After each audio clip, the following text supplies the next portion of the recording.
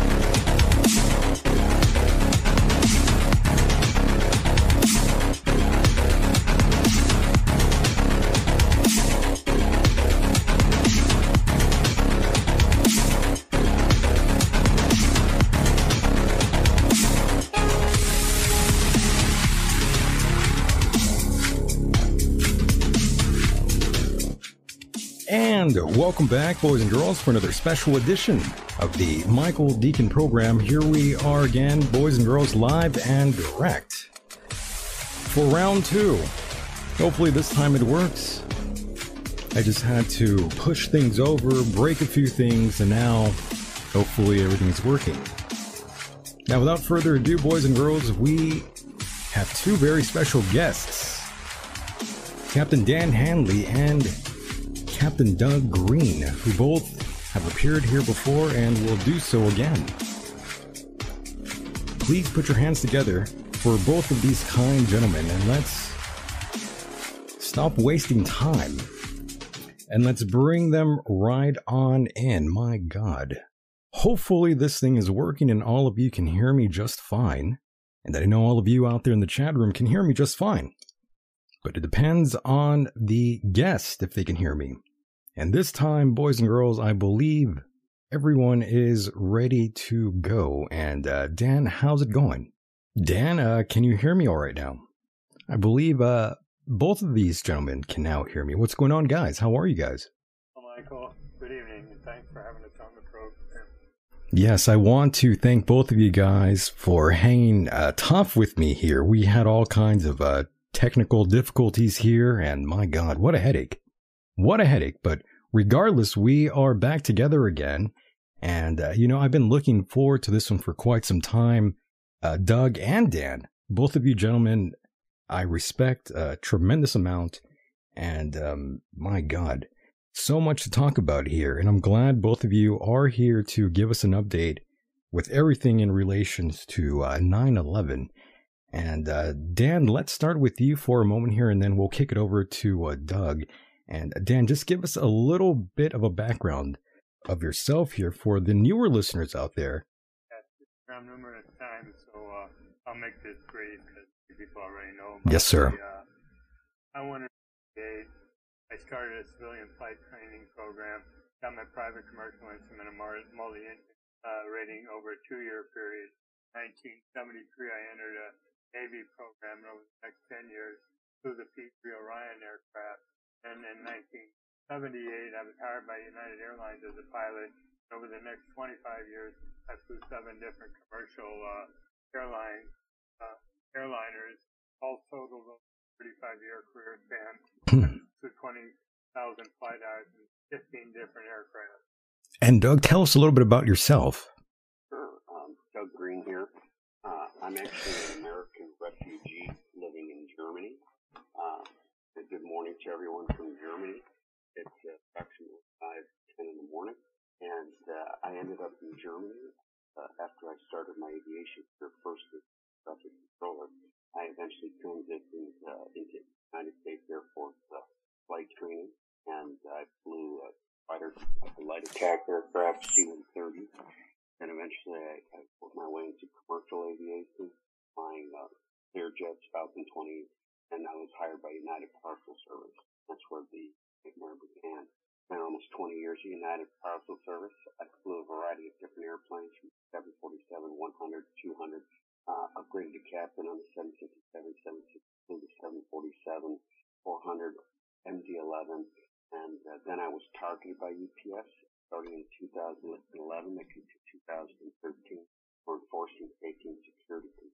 And they unlawfully terminated me based on fraud and lies by other pilots that undisclosed DUIs, and it stole tens of thousands of dollars from the company. And so subsequently, I was embroiled in a battle to protect my career. They tried to blackball me. Hired at Greene Airlines before UPS terminated me. When they found out where I was, they blackballed me. My training was stopped at Greene Air for no apparent reason, me and my partner. And then I eventually took a job flying MD-11s for a company called Whistleblowers out of Belgium. And then I heard about an opportunity where I'm presently flying the Boeing 777 for the past 8 years. And I've accumulated approximately 5,500 hours on 777, flying all over the world. And I have a total of about 20,000 flying hours, similar to Dan. Once again, I was forced overseas because UPS blackballed me, everything possible, and so I was forced out of my own country as a highly decorated military officer to have to work overseas. Oh, yes. Oh, yes. And hopefully everyone out there can hear us. I think they might be having difficulties again with the audio. Yes, we've been plagued with all kinds of weird audio issues here tonight. I really don't understand why. So I think they were having some difficulty hearing you there, Doug. You hear me? Could they hear me, Michael? Is that coming up on chat, the messages you're getting? Yeah, I hear you just fine, but I think the chat room is having some strange difficulties here with the audio. Can you people in the chat room tell me, can you guys hear my guests? I'm hoping that they can hear us. We can hear you, but the guests, very low volume.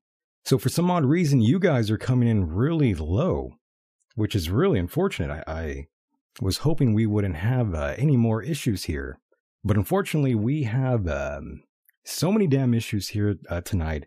I really don't know why, but they're saying you guys' audio is very low. And you're good. Yeah. Strange. Were you having these issues with David Icke, Dan? Wow. I think we were on Zoom at the time, too, so we were talking for 45 minutes uninterrupted. So very odd. I don't get it. Well, Google and Microsoft have targeted me, Michael. Not that that's anything, but I've been having problems with a lot of applications I have, so I don't want to take the blame for this, but I'm just paranoid because it's happening Yeah, it's really, really unfortunate. And yeah, I could see why they are complaining because I could see the audio levels now myself. And my God, I wish this wasn't the issue. But unfortunately, it's one of those nights where everything is just not good. How about on my end? I hear you guys just great, but it's the people that are listening on YouTube there. I guess I have no idea what's going on here, folks. I just changed mics. Does this help? The phone is tapped, they're saying. I agree. Strange. Yeah, I mean, I could hear you guys just great. You guys sound great. Yeah, I sound okay, according to the chat room there, and my God, guys. I really wish it was not like this, but we are kind of screwed here, boys and girls. I think we're gonna... I don't see anybody saying anything about whether or not they can hear us. I'm seeing this screenshot of the World 767 hitting the World Trade Center. Yeah, you're seeing that jet just slicing through butter. Yeah. Oh, yeah. I think it's George Bush that's screwing with the show right now. Him and the FBI. Or Doug would say it's Mitch McConnell, his favorite person in government. Yeah. It's the ghost of John Lear. That's what Donovan said. But, you know, I hear you guys just fine now. Hopefully the audio has sort of fixed itself now. People are saying it's better now. So whatever I did, I fixed it. Good. Yes, now they can hear you guys just fine. And good Lord, guys, I don't know what the hell was going on. If you're just tuning in right now, we just experienced the most trouble I've ever had in about 5 years. But regardless, I'm glad they could hear you. But as long as I can hear you, that's all that matters. And I could fix all this later on. But let's stop wasting time, boys, and stop all this. Now everything's back on track and we could sort of get things started here. Everyone's saying the audio is great now. So let's get this party started here, boys and girls. And my God, can you guys believe it's been that long since that Tuesday morning? Yeah, 22 years. Jesus. It has been a long while. It's been an enormous amount of time, that's for sure. Ooh. And people ask, Michael, why are Doug and I still talking involved about it? as you are? Yeah. But that's the problem. We can never let this go. There was never a criminal investigation into 9/11. The 9/11 Commission did not constitute a criminal investigation. In fact, it was the next of kin that insisted on it, and it didn't convene until a full 14 months after the event. And the next of kin had a list of questions they demanded they wanted answered. And out of the questions, 70% went unanswered. And of the remaining 30%, they only adequately answered 10%. So the next of kin's out there demanding answers. And what we're trying to prove with 9/11 pilot whistleblowers, that there were no Muslims at the control of the aircraft. And the Muslim community has been greatly harmed. That's 2 billion people, 1/4 of the world's population, by Islamophobia and other problems they face. So those are two big reasons why we're still at it 22 years later. And Doug, do you feel the same way as Dan does about there being no Muslims?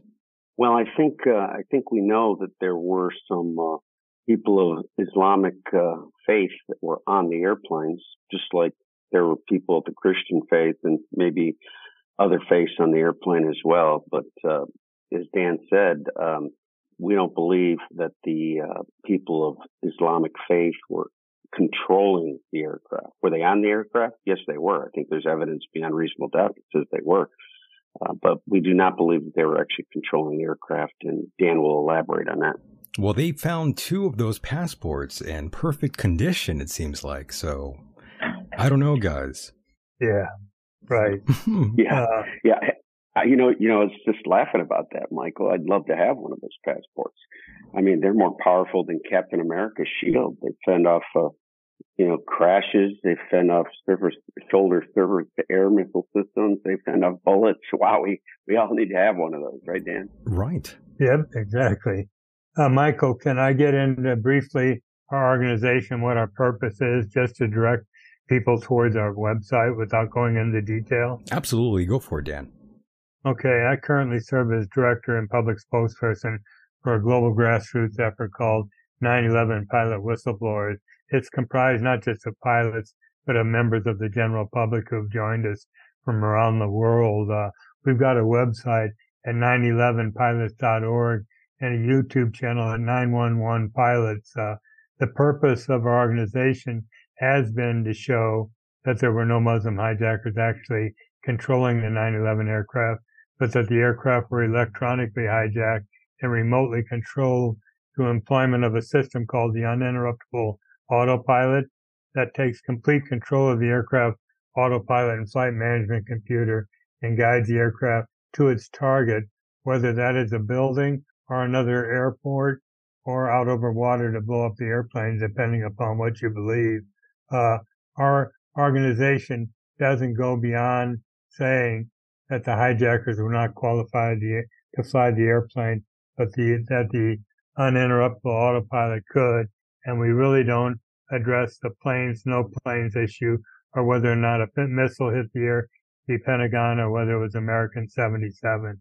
But that's it in a nutshell. Our purpose, our goal, one of them anyhow, has been to recruit highly experienced and trained, whether they're active or retired military or civilian pilots from around the world who will attest to the fact that not only the hijackers were not qualified and couldn't fly the aircraft profiles, but that they could neither. And Doug is one of the highly qualified active pilots we did recruit to get on film stating why he believes that the 9/11 hijackers couldn't fly the airplane. If you want to reiterate what you said in the video, Doug, you might want to do that. Well, just to piggyback on what you just said, we're quite disappointed that within the airline industry, it's been so difficult for Dan to recruit pilots to give their opinion, their expert opinion. As a matter of fact, in the 9/11 commission, or maybe we should say a mission report, they didn't have a single expert pilot witness. And, I was flying that day, 747-100 as a first officer over the Yukon. And we could hear a radio station on one of our non-directional beacons, and we couldn't believe our ears. And we were actually ordered to land. Just so happened to be our destination was our closest airport.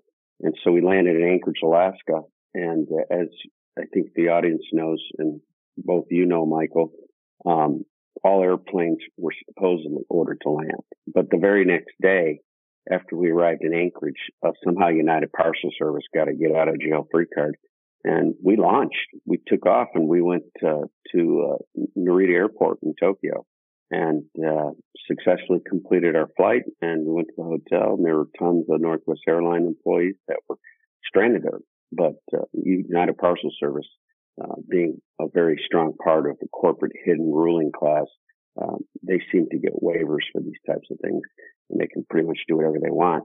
Go ahead, Dan. Go ahead. No, you go ahead. Yeah. But nonetheless, if we look at the entire scenario and what we believe to be a false narrative, and it's not just a belief, it's based on evidence beyond reasonable doubt. It's the actual narrative itself is the conspiracy theory. The reality of what happened based on facts clearly establishes that the false narrative is a flagrant lie.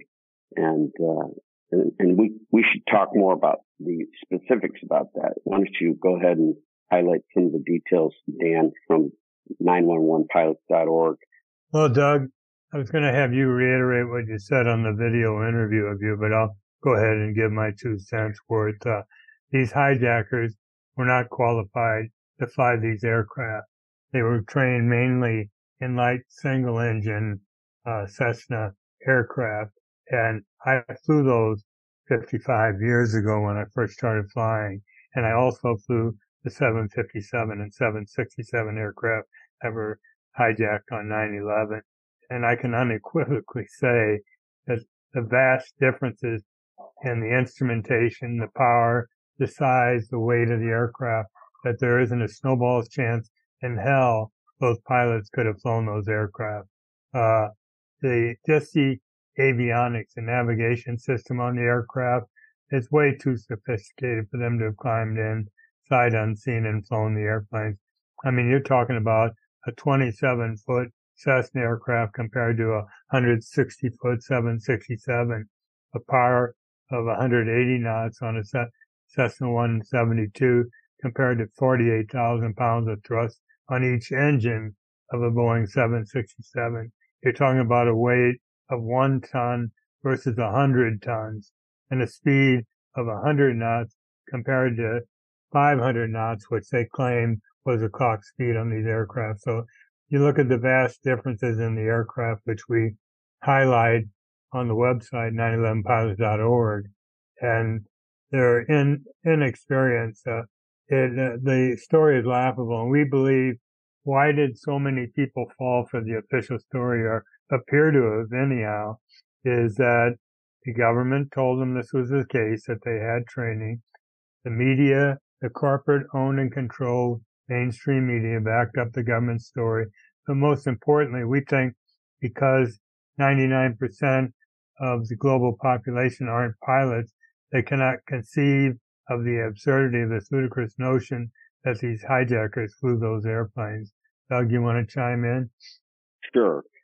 Even, pilots that are highly trained, like Dan and I, and pilots that I still fly with, we could not have pulled off such outlandish maneuver, much less the fact that some guys that were trained in Cessna 172s could have pulled this off on their first attempt. Right. And not just one attempt, 3 alleged attempts. It's impossible. The width of the 767 is about the width of the actual Twin Towers. And so they exceeded the max structural airspeed of the airframe, approximately 110 knots.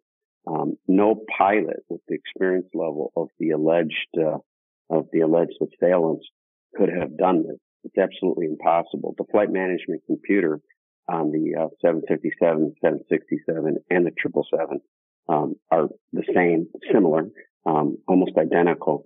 And to just learn how to operate that to hit the target and to put the latitude and longitude coordinates in would be too complicated for somebody that was just trained in a single engine Cessna. So it's actually laughable to think that this fantastical story could be true. But once again, this is why they didn't have expert witnesses, pilot witnesses at the 9/11 Commission hearing. And they wanted to push this false narrative to the point where anybody that questioned it was labeled a conspiracy theorist. Now, that phrase has been coined to be associated with people that, are cuckoo. Actually, Doug, I hate to interrupt you there, but they were calling people much worse than that during that time. They were calling you, not you, but anyone who questioned the narrative during that time, especially that soon. You were considered like a piece of crap. You were an a-hole. You shouldn't be in America. You're a terrorist yourself. Right. Yeah, you were really shamed just for questioning the narrative. It was pretty outrageous. It was outrageous. And when you think about it, Michael, they used this whole scenario to create some sense of nationalism and pride to rile up their base. It worked. Be, quote, the American people. And, it did work. Oh, yeah. Everybody was American. It was psychological warfare at its finest. Even people in Australia were American. Yeah. Yeah. Everybody was stand united. I remember all the commercials. Michael, can I talk about Honey Hanger and the Pentagon hit? Absolutely. I want you to talk about that. I want you to drive home that point. The difference between a 747 and a Cessna. I mean, there's a major difference there. And I want you to really drive that point home to everyone out there, to the simpletons, to the scholars, to the everyday man. I really want you to drive that point across, because these maneuvers that these hijackers performed were just insane. Not even the best pilot could pull these maneuvers off. And there's been multiple simulations of which these flight patterns were tried to be mimicked and sort of recreated by actual pilots who are rather experienced, and they couldn't do it themselves. Right. Not even close. Before I start talking, I want to tell the people in the chat room and the audience listening to this, no, I know all the stories about a missile hitting the Pentagon and the hole being too small, there not being any parts, etc. But I'm just going with the official narrative, and that was American 77 flown by Hani Hanjour flew it into the Pentagon. So before you light off the chat room for Michael, let me explain what we're talking about. Hani Hanjour came to the States in the mid-90s to take flight training, and he was logged by many people, admitted in the mainstream media that he was a very poor student, that he could barely fly an airplane, he could hardly speak English, which is a requirement to get a rating. But anyhow, he went back to Saudi Arabia. He's 29 years old, goes back to Saudi Arabia, and came back before 9/11 and tried to re-enter Jet Tech Flight School in Arizona, and they wouldn't take him because they said he was such a poor student the first time he was there. They didn't want to waste assets on him. You can go on our website to the hijackers in the drop-down menu and read a number of stories about that were printed in the mainstream media about Hani Hanjour's lack of experience. But anyhow, the maneuver he supposedly performed, he took off out of Washington Dulles Airport heading for the West Coast. And he got to cruising altitude for a while, did an about face, a 180 turn back into Washington, and started his descent. The aircraft did. And at 7,000 feet, the plane commences 330-degree descending, accelerating corkscrew turn to arrive precisely at the surface without striking it at over 500 knots, which is the amazing part of this, to strike the Office of Naval Intelligence on his first attempt. Now, as you mentioned, Michael, this maneuver was replicated in a simulator and flown by highly experienced pilots, and they couldn't perform the maneuver without crashing the airplane. So jump ahead, one month prior to 9/11, Hani Hanjour went to the Freeway Airport in Bowie, Maryland, and tried to rent a Cessna 172 aircraft. Now, when you go into an aircraft rental facility like this, they don't just throw you the keys and say, have fun. They've got to go up in an airplane with you and do an evaluation flight. So he went up with not one, but two different instructors on 3 flights, and both of them came back and told the chief pilot at the airport, don't rent him an airplane. Now, I talked to Marcel Bernard, who was the chief flight instructor at the airport, and he confirmed this to me in December 2021 on a brief phone conversation that he didn't want to talk about it. But anyhow, Hanjour goes down the road to Congressional Air Charter, another fixed-base operator, to rent an airplane, and he went flying with an instructor named Eddie Shalev, who came back and said that Hanjour was a good pilot. Now, none of this testimony was taken under oath, but all the pilots were questioned. In the 9/11 Commission final report, it appeared as but an endnote in the Commission report, and Eddie Shalev's name was only mentioned once, that Hani Hanjour was a good pilot. So what's the problem with this story? They didn't interview, nor were the 2 instructor pilots, Ben Conner and Sherry Baxter, were even mentioned in the final report. As a matter of fact, Ben Conner said, I was expecting a call from the 9/11 Commission to testify, but the call never came. So Eddie Shalev, it turns out, is an Israeli who fought in the Israeli Defense Force, and he's nowhere to be seen now. He disappeared from the scene, and Congressional Air Charters has closed its doors since then. So draw your own conclusions with regard to my last remarks. Anyhow, that's Dan, one. If you don't mind, also add of where the instructors are that trained. Oh, yeah. Well, yeah, go ahead and interject. Marcel Bernard and Sherry Baxter, Marcel being the chief instructor, and Sherry Baxter are presently flight safety inspectors at the FAA in Washington, D.C. So, with little to no experience outside of being a certified flight instructors. Right. So that's it in a nutshell. It makes the whole official story. Another day is here, and you're ready for it. What to wear? Check. Breakfast, lunch, and dinner? Check. Planning for what's next and how to save for it? That's where Bank of America can help. For your financial to-dos, Bank of America has experts ready to help get you closer to your goals. Get started at one of our local financial centers or 24/7 in our mobile banking app. Find a location near you at bankofamerica.com/talktous. What would you like the power to do? Mobile banking requires downloading the app and is only available for select devices. Message and data rates may apply. Bank of America N.A., member FDIC. Insane. Now, regarding a missile striking the Pentagon, I've heard all the arguments, and so has Doug.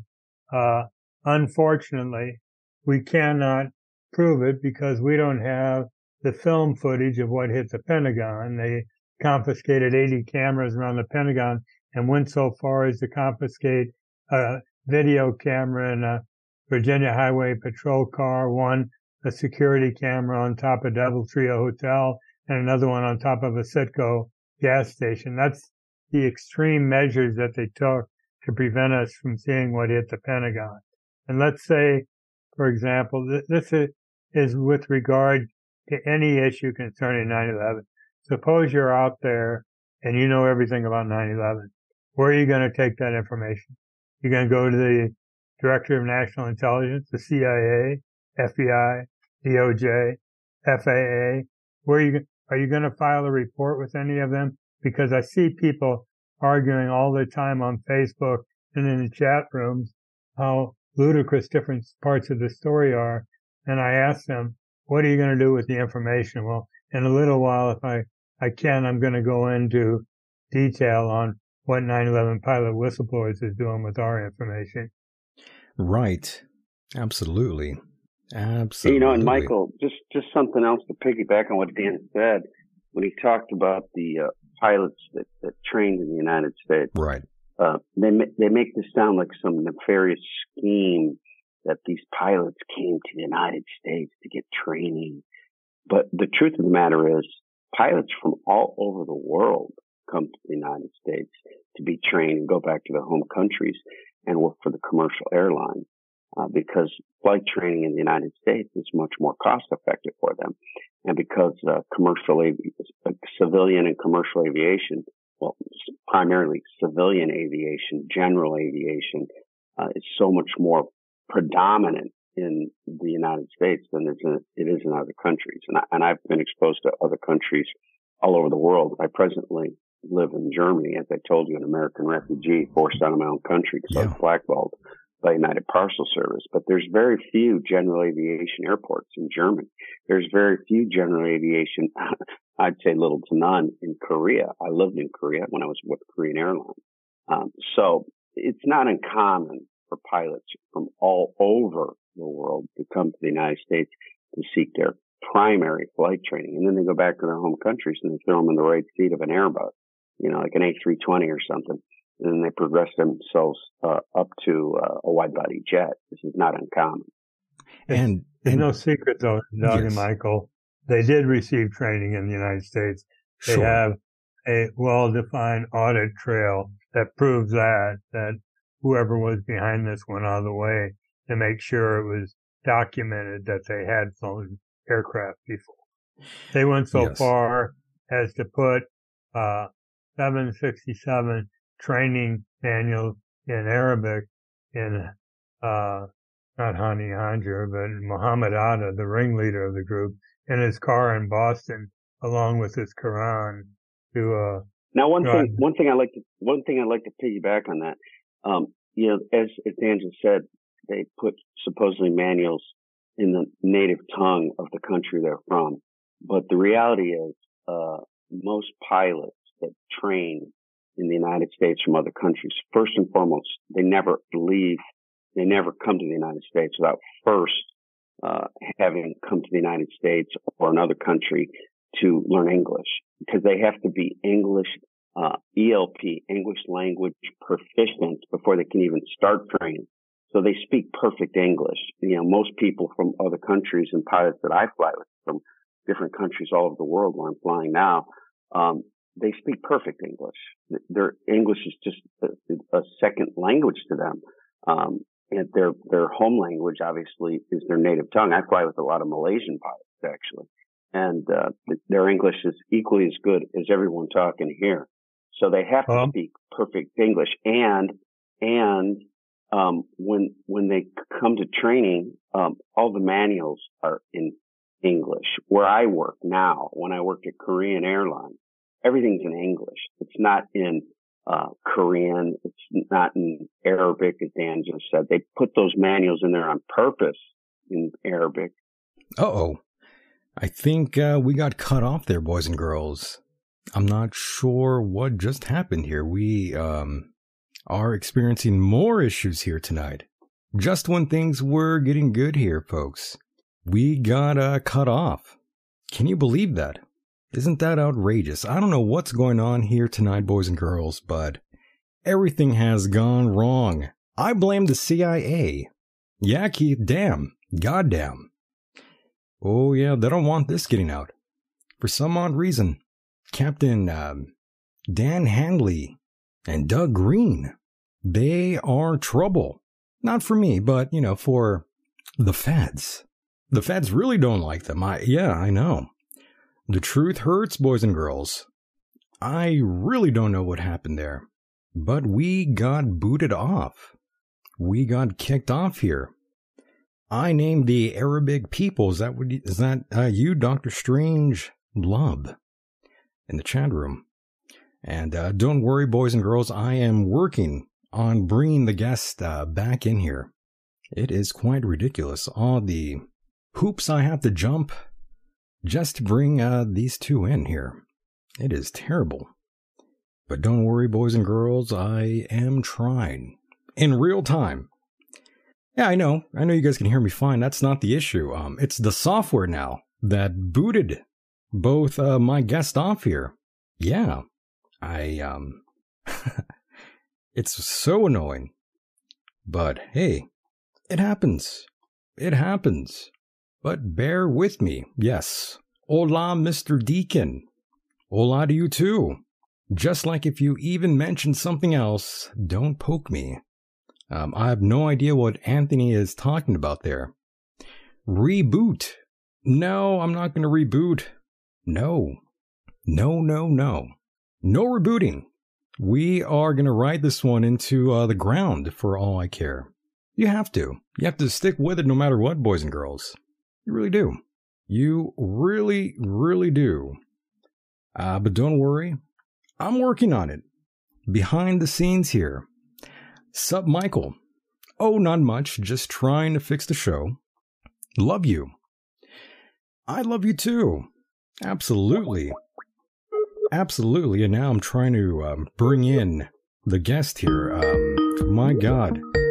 All kinds of things are going off here. Sorry about that, folks. I don't know why the Skype is going off. Everything's going off. Doug, can you hear me okay?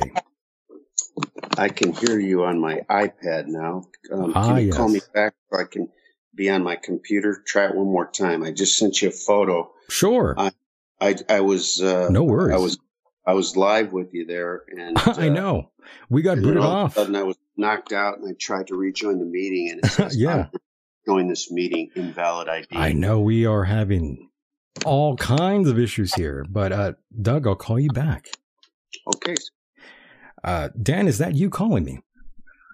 Yeah, Zoom just dropped me all of a sudden, and when I tried to log back on with the link, it said it needed a meeting ID, which I've never had to do before. I know. I don't know what the hell's going on. But I do have Doug here. He's on Skype. And Okay. We've been having issues up the you-know-what. But that's the game you play when you do a live show. I mean, sometimes these things work and sometimes they don't. But either way, we power forward, no matter what. Right. Are you going to go ahead and finish the program with Doug on Skype then? Yeah, I mean, we'll still talk to you as well. Dan, there's no escape. We got you here. You got to stay online. Okay. Am I live right now? You're live. Oh, okay. Yeah. Yeah, it's all good. Okay. How are we going to do this with Doug on Skype and me on a phone? Well, we have, we have the capabilities to do that. We have the technical knowledge to pull it off, and I believe we got Doug back here. Doug, say some words. Okay. Can you hear me okay, Michael? Loud and clear. I'm actually with you on Skype. I was ejected out of the Zoom. Right. We all were. I got kicked off too. Yeah, it's quite interesting. It's not surprising. Dan and I have had similar experiences when we've tried to share the truth. And, the truth will set you free, but obviously some people don't want the truth to be heard. Right. But nonetheless, where I left off before continue. we were dropped off the call, Dan had highlighted the fact that these manuals were found allegedly in the vehicle of these alleged hijackers, and he had said that they were in Arabic, and so they kind of give the appearance that these were people of the Islam extremists that attacked the homeland.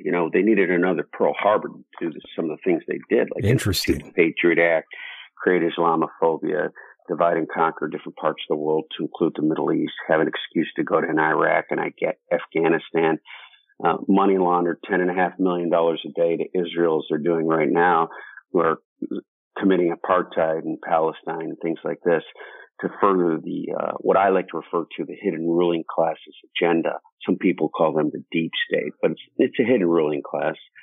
And nonetheless, what I was trying to share with the audience is that it's preposterous to suggest that any pilots that come to the United States aren't perfect English-speaking pilots. They've been highly trained in English. It's their second tongue. They're completely fluent. And all manuals at airlines across the world are in English. They're not in Arabic. They're not in Korean. Now in China, they're more than likely in Chinese. But in these other countries that I've had the opportunity and privilege to work in, it's always been in English for the people from the native countries as well. Let me add something to that. Hani Hanjer, when he was trying to go through school, enrolled in an English class because his English was so poor, and he knew that was a requirement to get a rating, a license. So he did, but he flunked with a .25 grade point average. Now, the official record states that he had a commercial license. And where did he get that? Who gave it to him? When I spoke with Marcel Bernard, this chief flight instructor at the Bowie Airport in Freeway, Maryland, he didn't want to talk to me. I had left him voicemail twice, telling him who I was, and gave him the 911pilots.org website so he could reference me. Such that when he did finally answer the phone, he said, "Who is this?" I said, "It's Dan Hanley." And he said, "I have nothing to say to you." He said, "You listen to me." He says, "You've got to drop what you're doing. Do you have any idea who's involved with this?" He says, "And don't go after who issued them the license, because you'll not get anywhere with that." So I knew it was a hot item. But let me just point out what Doug was talking about, the training manuals. Okay? Imagine having the owner's manual to a semi-tractor trailer and without ever having driven it and hopping into it because you read the owner's manual. It doesn't work like that with airplanes either. They're very complex systems and procedures for operating them, and you don't learn how to do it just from having a training manual. So I'm sorry, FBI or whoever left the training manuals in there. It didn't work. I agree. And Hello? Yeah. We caught you. Sound great. Everyone sounds great. And by the way, the attacks of 9/11 have obviously been compared with the attacks on Pearl Harbor. I believe the investigative reporter James Bamford has written about President Bush's behavior in the middle of a modern day Pearl Harbor. Everyone is saying the new Pearl Harbor, and of course we've always heard of a quote unquote new Pearl Harbor. This is something that's been talked about for a while. Yes, go ahead. The neocon Zionist think tank Project for a New American Century in Washington, D.C. issued a paper exactly 1 year prior to 9/11 called Rebuilding American Defenses, and there's a subtitle, I don't remember. But in this article, they did just that, calling for a need for a new Pearl Harbor, and 1 year later they got it. The same think tank in 1996 wrote a joint letter to President Clinton asking for him to illegally invade Iraq and overthrow Saddam Hussein. 5 years later, they got their way. So you've got to look into this think tank, who was in it, and what they said, and what actually came to pass. I agree. And it is a significant challenge to entertain the idea that our own U.S. government officials were responsible for the destruction of the World Trade Center and engaged in a cover-up. Embracing such a belief necessitates the acceptance of an extensive conspiracy theory, one that implicates not only the 9/11 Commission, but also congressional leaders, the FBI, the media. Does that sound familiar to any of you out there? Did we not already experience this time and time again? The majority of people will dismiss all things heard this evening, and that's fine with me, but the choice is yours, and you've... This episode is brought to you by Reese's Peanut Butter Cups. In breaking news, leading scientists worldwide are conducting experiments to determine if Reese's Peanut Butter Cups are the perfect combination of peanut butter and chocolate. However, it appears the study was inconclusive, as the scientists couldn't help but eat all the Reese's. Because when you want something sweet, you can't do better than Reese's. Find Reese's now at a store near you. Made it. They shut up because they're afraid they'll get whacked or not run for office again or not be reelected. So. Well, it's just like the pilot. It's just like the pilots, after 9/11, because they tried to, label people as conspiracy theorists. They use these terms to basically question people's fitness for duty, if they actually have clear thinking. They use these buzz phrases.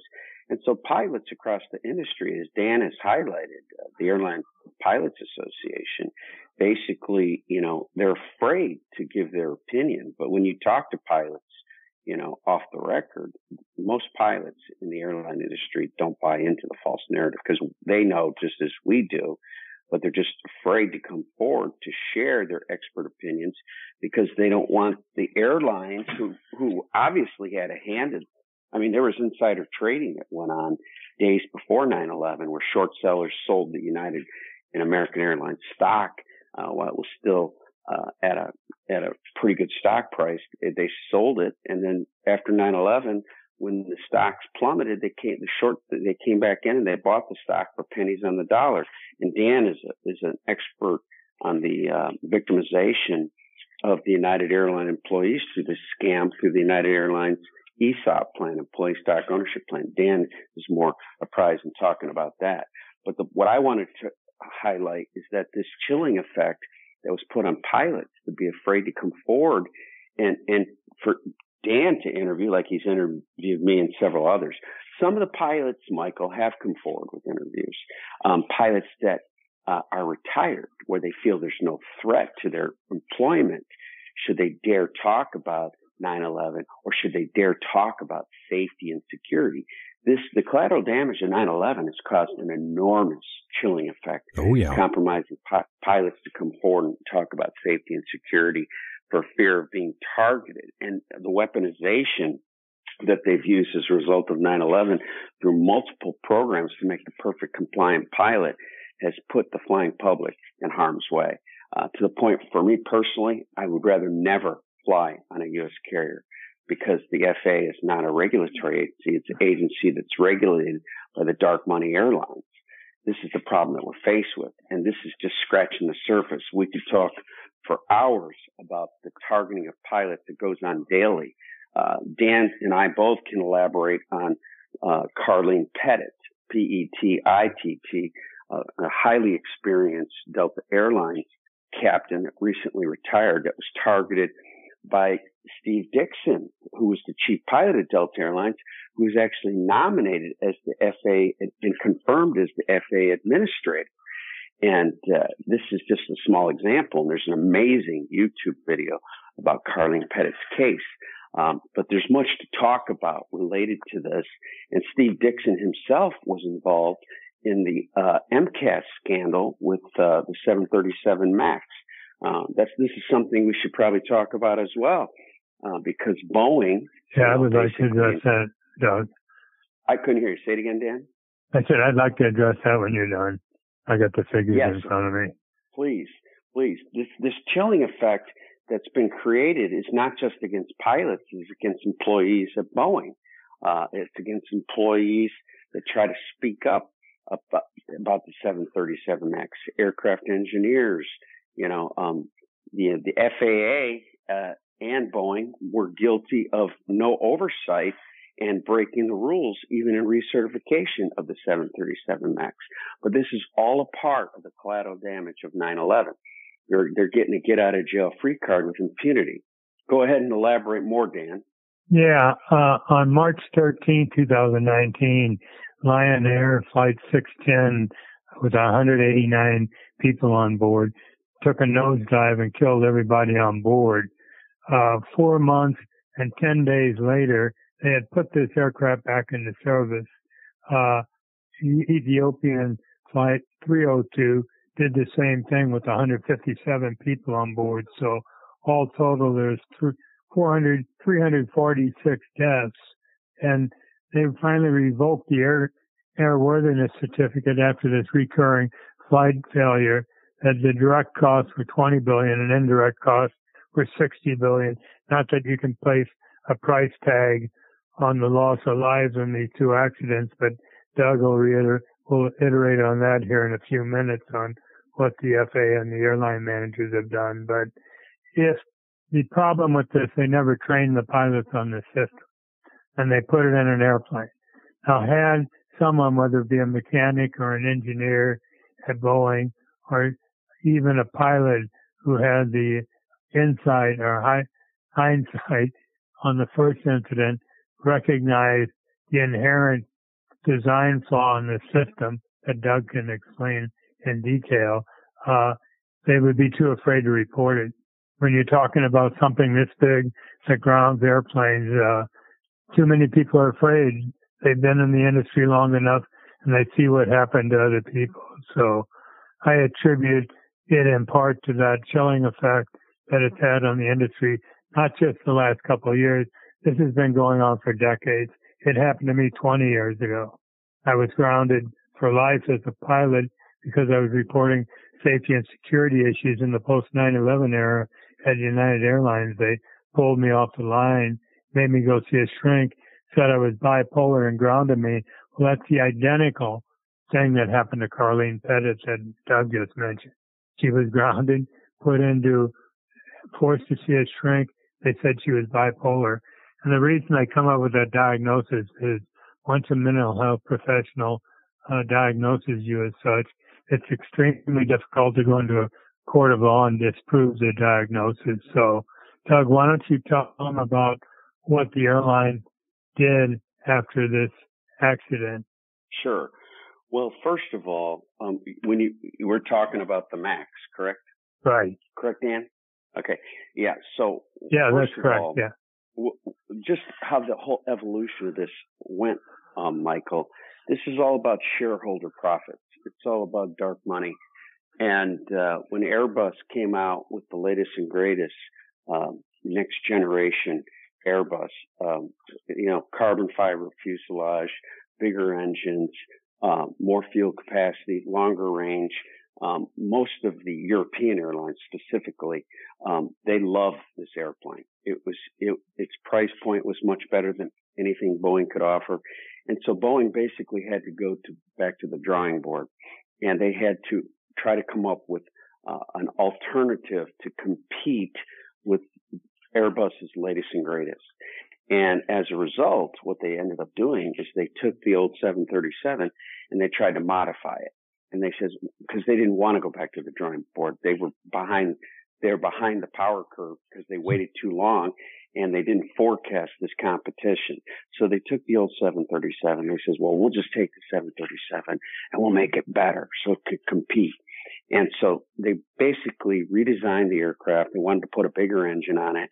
But the problem is the 737 engine already sits too low to the ground. And if you ever see a 737 at the airport, have a closer look and you'll see that for yourself. There's very little ground clearance between the bottom of the engine and the asphalt. And so subsequently, they decided to make a bigger engine, but they had to raise it above the leading edge of the wing, which causes induced drag. And so they says, well, we can overcome that. We'll just make the engine more powerful. And so then they did. But then they says, well, if we make the engine more powerful, we have to think about what the weakest link in the chain is. And that's, of course, the pilot. It's always the pilot. And so they says, well, we'll just make this system that if the aircraft has a high nose-up pitch attitude, we'll create a system that uses some of the inputs from the aircraft to automatically lower the nose. Okay. And so they called it MCAS, Maneuvering Characteristics Augmentation System. Now, there's nothing in the flight manuals, the systems manuals, about this system. The only thing you'll find in the flight manual is in the glossary of terms, where it shows the acronym MCAS, and it says Maneuvering Characteristics Augmentation System. But in most aircraft flight manuals, all systems have a description of how the system works, how it ties into the different features of the airplane, the inputs, and if there's an emergency situation or a system failure, how you can overcome the failure and deal with the emergency. This is not in the aircraft flight manual. Reason being is Boeing wanted to sell this airplane to their customers as to suggest, hey, this is the latest and greatest. It's equally as good as the Airbus, and it doesn't require training. No training, no simulator training. And so and no training. So subsequently, I'm going to step outside, guys. It's real early in the morning, and I think I'm being a little bit too loud because people are waking up. So anyways, can you still hear me okay? We can hear you. Great. Oh, yeah. So they sold it. They sold it as an airplane that requires no training. And this was the big thing.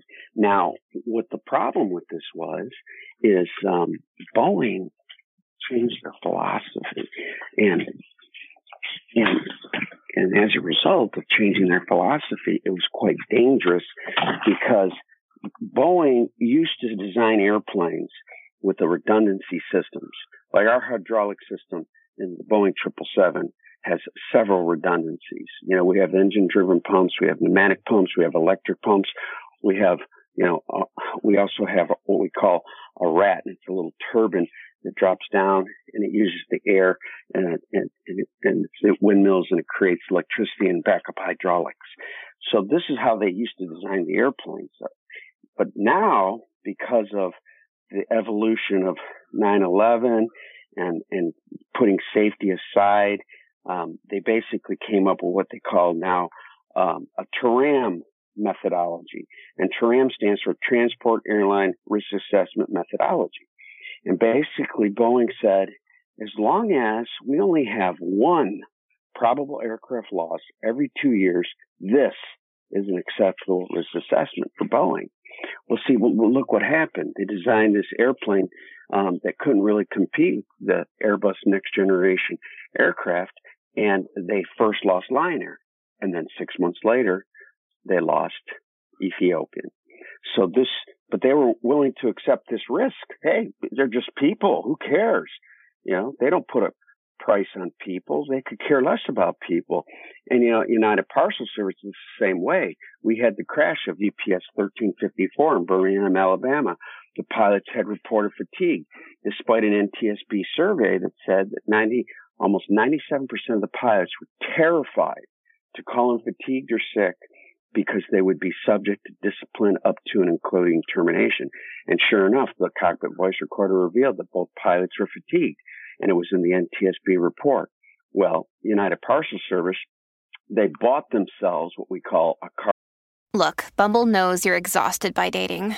All the must not take yourself too seriously and 6'1" since that matters. And what do I even say other than, hey? Well, that's why they're introducing an all-new Bumble, with exciting features to make compatibility easier, starting the chat better, and dating safer. They've changed, so you don't have to. Download the new Bumble now. Cutout of the new Part 117 rules that went into effect. And Dan knows about this because he was involved in some of the testimony during the Colgan Air crash in Buffalo, New York, that precipitated the FAA Federal Air Regulation Rules Part 117. But the cargo companies paid, they basically, went to DC, and we know this for a fact, and they wrote their checks and they did their finagling and their wheeling and dealing, and they got a cargo cutout. So one level of safety doesn't apply. They don't care about safety. And so UPS lost this airplane. And just recently, a captain at United Parcel Service named Mark Noah had made a post on a union chat forum, and he had talked about the crash at 1354 and how obviously the company didn't realize the concerns over fatigue and that they were willing to accept a hull loss every 10 years rather than, ante up the money and participate in the 117 rules. And the FAA didn't mandate it because the FAA is no longer a regulatory agency. It's an agency that's actually regulated by the airlines and the aircraft manufacturers. So this, to your viewers, your audience, should be quite concerning because they are the flying public. But people get on these airplanes and they think, hey, no worries. They walk through that airplane, looks nice, everybody's dressed good. But they have no idea what's going on if they look to the left inside the cockpit and what these pilots are faced with. Yeah, that's not very good. Doug. Let me just say, I was talking about my medical grounding. It sent a chilling effect throughout United Airlines and beyond. Just recently, Doug and I were talking to a Chicago former United captain, a woman who was fired by United, and I hadn't even mentioned my case to her, and she said to me, Dan, you're the one that reported the uninterruptible autopilot? And I was really taken back. I said, well, not initially. It was a captain named Phil McConnell, but I have pushed the issue. I said, I'm surprised you know about it. And she goes, everybody knows about Dan Hanley. I said, oh, really? So if that's the truth, if my story is out there, Dan Hanley was fired 20 years ago for talking out about 9/11. It's an example of what happens in the industry. The word spreads fast and people shut up. Yeah, it's really unfortunate what happened to you, Dan.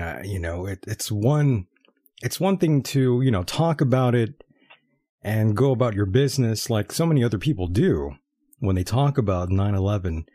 But yourself and Doug here really faced horrendous backlash for your beliefs. Right. Well said. And, and just to piggyback on what Dan just said, sorry, guys, I had to put a coat on. I have to step outside because it's early in the morning here. You got it. People are waking up in the house. Yeah. So in any case, I just mentioned to you Captain Mark Noah, and he had wrote his concerns in his chat forum about fatigue. And as soon as he wrote it, because the unions are company controlled and they don't really enforce the contract or protect the membership, unbeknownst to him, 2 weeks later, he was in front of a disciplinary hearing at United Parcel Service. And they basically were targeting him because they didn't want the other pilots to be concerned about fatigue. And the union had actually shared this post with the company. So he ends up in front of a disciplinary hearing. And as a result, they come up with some cockamamie story about something that happened almost a year earlier. And they used it as an excuse to threaten to terminate him. But then they says, well, we don't want to terminate you because we know it's the kiss of death. So we'll let you either resign or you can take an early retirement. But you have to sign a non-disclosure agreement. And it says that if you find out that this was lawful at any point in time, that you won't sue the company. Now, Mark, he's a senior captain, and he also runs a nonprofit organization to recover World War II victims. I just met him in Bonn, Germany about 3 weeks ago when he was on an MPO mission for the World War II recovery effort. He basically told him, he says, this isn't a mission of guilt. I'm not signing this. And his case right now, so they terminated him for nothing, really. Wow. Just because he voices concerns over fatigue. This is the chilling effect that 9/11 is still having on pilots today. And this is one very small example. Dan, I can tell you countless examples.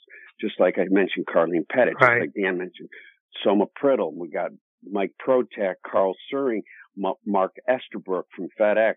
This is happening all over the industry, Michael, as a result of 9/11. And this is just one small example of the weaponization. They're also, they created a program called HIMSS. It's a fancy acronym for substance abuse. It stands for Human Intervention Motivation Study. And the airlines petitioned the FAA, and they worked together to create this program as a weapon to basically put anybody and everybody in this substance abuse program simply based on hearsay, so they can make the perfect compliant pilot that's only one piss test away from losing his job. Outrageous. And so they push these. It's absolutely outrageous. It's insane. And they know that we've discovered this. They've tried to cover it up. United Parcel Services tried to cover it up. We know some of the other airlines have covered it up. We're working together with another podcast host, Monica Richardson, and Mike Danford, and several others to expose this heinous fraud and how they're abusing this crazy program to make the perfect compliant pilot. And, you know, when I tell this story to guys I fly with overseas, you know, they're like, they can't believe it. They're like, are you kidding me? I mean, this would never happen in our country. I says, well, of course it wouldn't happen in your country, because your country is grounded with a good moral compass on traditional values and ethics, and this would never happen. And they weren't complicit. United States, yeah, it's just outrageous. The regulatory agencies have been conquered in the United States. The courts have been conquered with corrupt judges. And when pilots try to defend themselves, like myself, Dan, Soma Priddle, Carlene Pettit, Mark Noah, you know, it's almost indefendable, because the system's rigged from start to finish, from the Department of Labor with the Air 21 whistleblower program to the courts, you know, these judges and these crony law clerks. In my case, you know, we had a couple law clerks, and I'm going to say their name because I want the whole world to hear. Oh, Colton Givens, Andrew Hagerman, these young kids that are in law school. You know, they're basically approached and entertained, and they're bribed to work as law clerks for these judges and to make up false facts and to ignore evidence and to suggest that there's no material facts in dispute, and they whimsically dismiss cases unilaterally, and pilots never get a chance to even enter a court of law in front of a jury. We don't have any jury trial rights. I filed a jury trial demand. I filed motions to the court.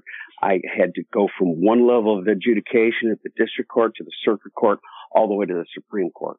And, you know, you can't hire an attorney. Why don't you tell them how much money you spent to do that? I spent over $500,000. I lost everything I had. Wow. Everything. I Holy completely shit. started over living in Germany. And it's just unbelievable. And the whole system's rigged. I mean, they say everybody deserves their day in court. Well, this is complete nonsense, because nobody gets their day in court. The only court cases you ever see on TV are celebrity cases. The only time you're ever going to be in front of a jury trial is if you commit a crime. You're either killed or you murder somebody. This is the only time an American ever gets their day in court. The system is on lockdown against the people. And this is all by design. My God. You know, what we're talking about here is just another show about how rigged the system is against the American people. But we wanted to interject some small details so you can understand that this is collateral damage in 9/11. Go ahead, Dan. Yeah, I was just going to say, I worked for a couple of years with the National Whistleblower Center and the Government Accountability Project in Washington, D.C., and they're the two largest whistleblower advocacy groups in the world, actually. And they told me late in the ballgame with my case that if you're a federal whistleblower in the United States, you stand less than a 2% chance of winning your case in court.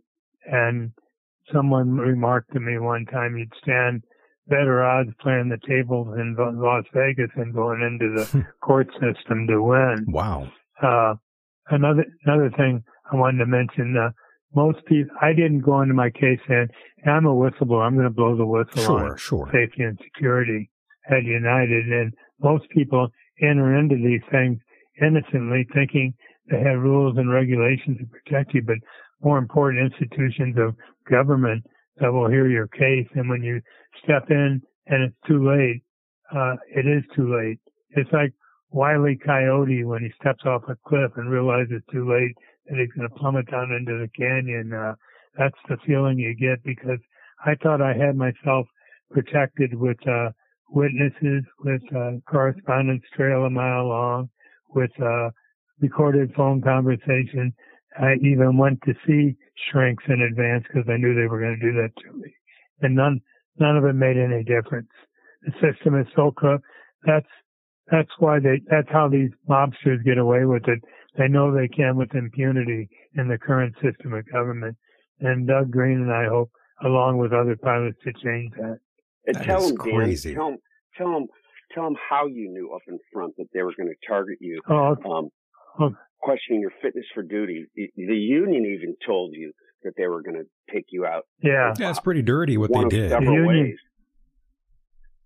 I was going to send a letter to the CEO of United, and I called my union boss in New York, where I was flying out of at the time, and told him what I was going to do and what I was going to say. And he goes, please send me the letter first. Let me forward it to the Chicago lawyers to review, okay? So I waited about a week, and they finally called me back, and I was on speakerphone with the grievance committee chairman from the union and the chief lawyer in Chicago. And I said, Bob, did you read my letter? And he goes, yes. I said, do you agree with the contents? He goes, yes. And I said, well, you're my union legal representative. I said, what do you suggest I do? And he said, don't send the letter in. I said, well, wait a minute, I thought you said you agree with me. And Chuck Pierce, the grievance committee chairman, said, go ahead and send that letter in if you never want to fly another United airplane again in your life. And I said, why? What are they going to do to me? I said, I haven't done anything wrong. And he said, they'll find a way to professionally, medically, psychologically, or otherwise ground you for life as a pilot. We've seen it before. You're not going to get away with this. Well, in retrospect, at that point in time, I tried to get an attorney. No one would represent me because it was the largest airline in the world in bankruptcy, post 9/11 bankruptcy in Chicago with a corrupt court system, and no one would come near my case. But my recommendation to anyone going through this process, before you submit, and this is based on the recommendation of an attorney Doug and I talked to, never submit to that psychological screening without walking in it without an aviation attorney, because it's a setup. Oh, yes. It was a trap. As a matter of fact, in 2006, I had a big email network, and someone emailed me and said, hey, there's a Northwest captain named Phil McConnell who is grounded. They want to ground him. They want to send him to a shrink in L.A. Well, I got his phone number through the grapevine and called him. And I said, Phil, tell me where you're at. And he told me, well, they want me to go see this Dr. Elliott in Los Angeles. He's a psychiatrist. I go, don't go. It's a setup, Phil. Well, he resigned rather than go. And it was 9 years early, so he lost millions of dollars in pay, but he resigned just to prevent them from declaring him mentally unstable, because he wants to serve as an expert witness in future litigation. So where are Doug Greene and I and other pilots taking this? And I don't want you to confuse 9/11 pilot whistleblowers with what I'm about to describe, because they're completely disjoint in their purpose and goals. And it's called the Whistleblowing Airline Pilots Association. And what we've done is got together with all these whistleblowers that we've rounded up, and we're going to interview them. Doug and I together are going to interview them on Zoom, and we're creating a website. Hopefully it'll be WAPA.org, but it isn't up yet. It's still under construction. And what we're going to do is interview these pilots, let them tell their stories, create a page on the website with their photo, name, and a brief description of what happened to them, but then go into however long an interview they want to give us, and we're going to publish it on every video platform and social media platform we can, as well as put it out on an email system, trying to get the word out, because we know we're not in the mainstream media.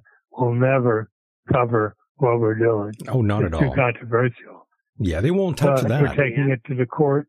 And yeah, go ahead, Doug. While we're talking, What are you about going to this, say? I just want to highlight the fact that we've been working on the website, Michael. But in the interim, we had created a blog a Whistle Airline Pilots Association blog. And the entities involved went to great lengths to have our blog removed 3 times. 3 times. Dan recreated this blog 2 times after the initial blog, and they removed it. I remember. And yeah, I'm not even surprised. What just happened, Michael? Yeah, I'm not surprised. Yeah. I recall. Mm-hmm.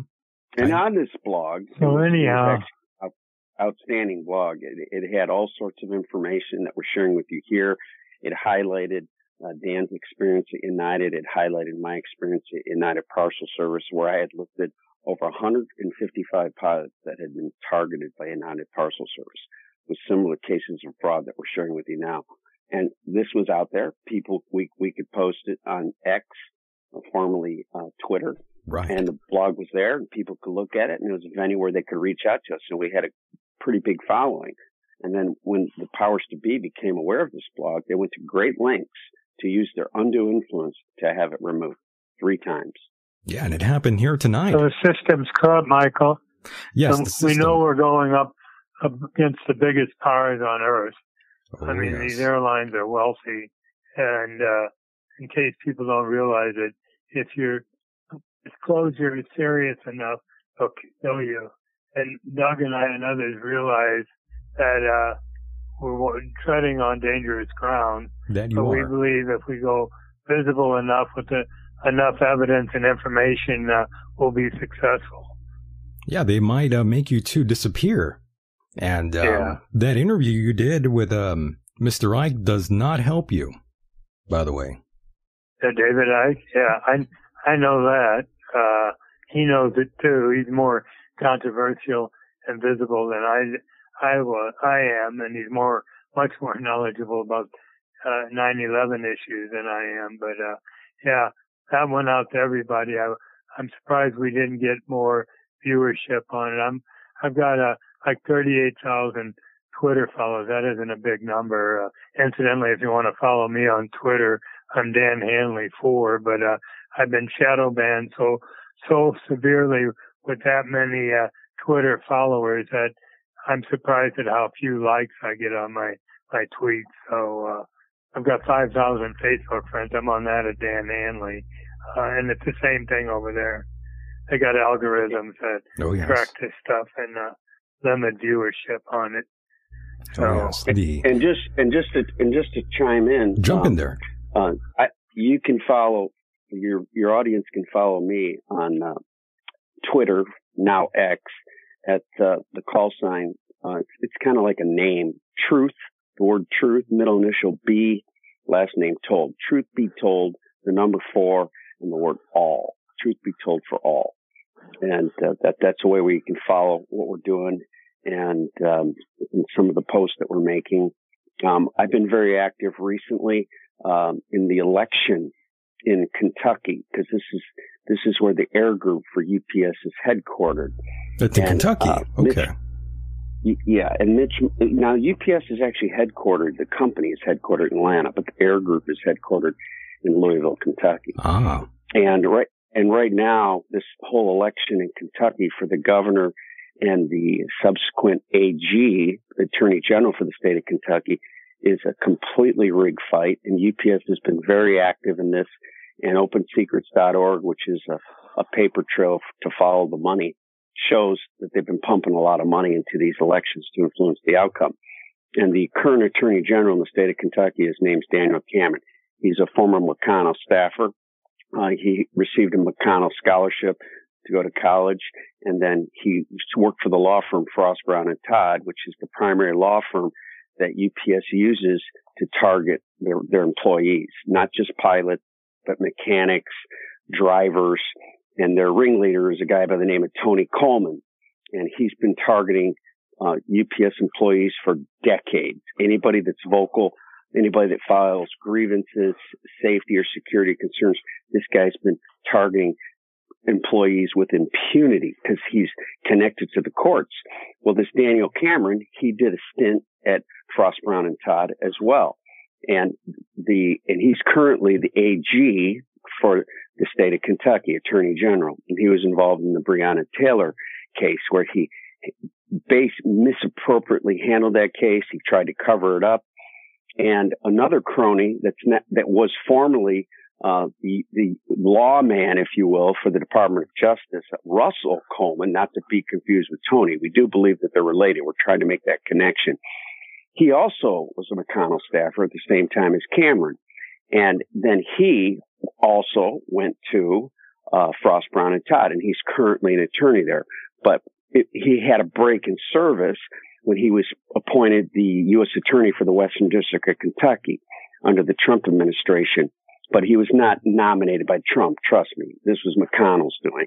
And so he was in that position. And then when we had regime change in the U.S. government, he then went back to Frost, Brown, and Todd. Well, isn't it a coincidence that Russell Coleman is running for Daniel Cameron's position as the Attorney General and Cameron's running for governor? Now, if this happens, these two cronies, these white-collar criminals that even admit they protect white-collar crime, they protect the actual offenders of white-collar crime at Frost, Brown, and Todd, they're going to be running the state of Kentucky. And this is what UPS wants, because then the whole system will be a complete lockdown. UPS employees, pilots, drivers, mechanics, they will have nowhere to go, no venue, no recourse, and the whole system will be on lockdown. And this is by design. And by the way, we are taking phone calls. We're hanging our hat on aviation safety, Michael. Yes, and by the way, we are taking phone calls from all of you out there. If anybody wants to call in, that number is 424-666-2425, and I am with Captain Dan Hanley and Captain Doug Greene here, live and direct in real time. If you have any questions, it's that time to get them in before we wrap it up here, ladies and gentlemen. If you have any questions, please let your voice be heard, and we would love to hear from you. Don't be afraid. And both of you gentlemen are not afraid to take phone calls, of course, right? Oh, no. I enjoy them. To take phone calls. Excuse me. Could you say that number again, Michael? Oh, we got that number right here, 424-666-2425. And my God.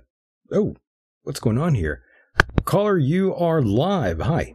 Well, hello there, Mr. Deacon. What's up? Uh-oh. Did we lose you? Caller? Oh, boy. We lost the caller. That was odd. Doug? Yeah. Oh, what happened there? Caller? I guess he's gone. Well, maybe he'll call back, or we'll get somebody else to call in. And what was that all about? That was rather odd. Rather odd. I don't know what happened. I thought we had the call, and then they disappeared. It looks like silencing the voice of the people, Michael. I know, right? Michael? Yeah. Yeah, I don't know. I really don't know what happened there. But we had the call, and then they left. And I think we might have lost, we're going to move on. That's what we're doing here. We are moving on. Did we lose you, Dan? We might have lost Dan. Uh-oh. Dan, are you out there? Still... We might have lost Dan. Doug. Lots of technical difficulties this evening. I know. Michael. Too many. Things that make you say, I know. There's been so many weird technical difficulties. Dan, are you still with us? Let me see if I can reach him on WhatsApp and send him a message. Hold, stand by. Yeah, we lost Dan, I guess. Not sure how the hell we did that. It's been one of those weird nights, boys and girls. Jay is asking, he says, ask the captain his thoughts on Pearl Harbor. And I'm sure we could do that in a second here. Gremlins, who knows what it is, but for some strange reason, boys and girls, everything has sort of stopped working here. It's one of those nights. It happens. It happens. But that's the fun part about doing a live show. Everything falls apart and then you have to try to figure it out.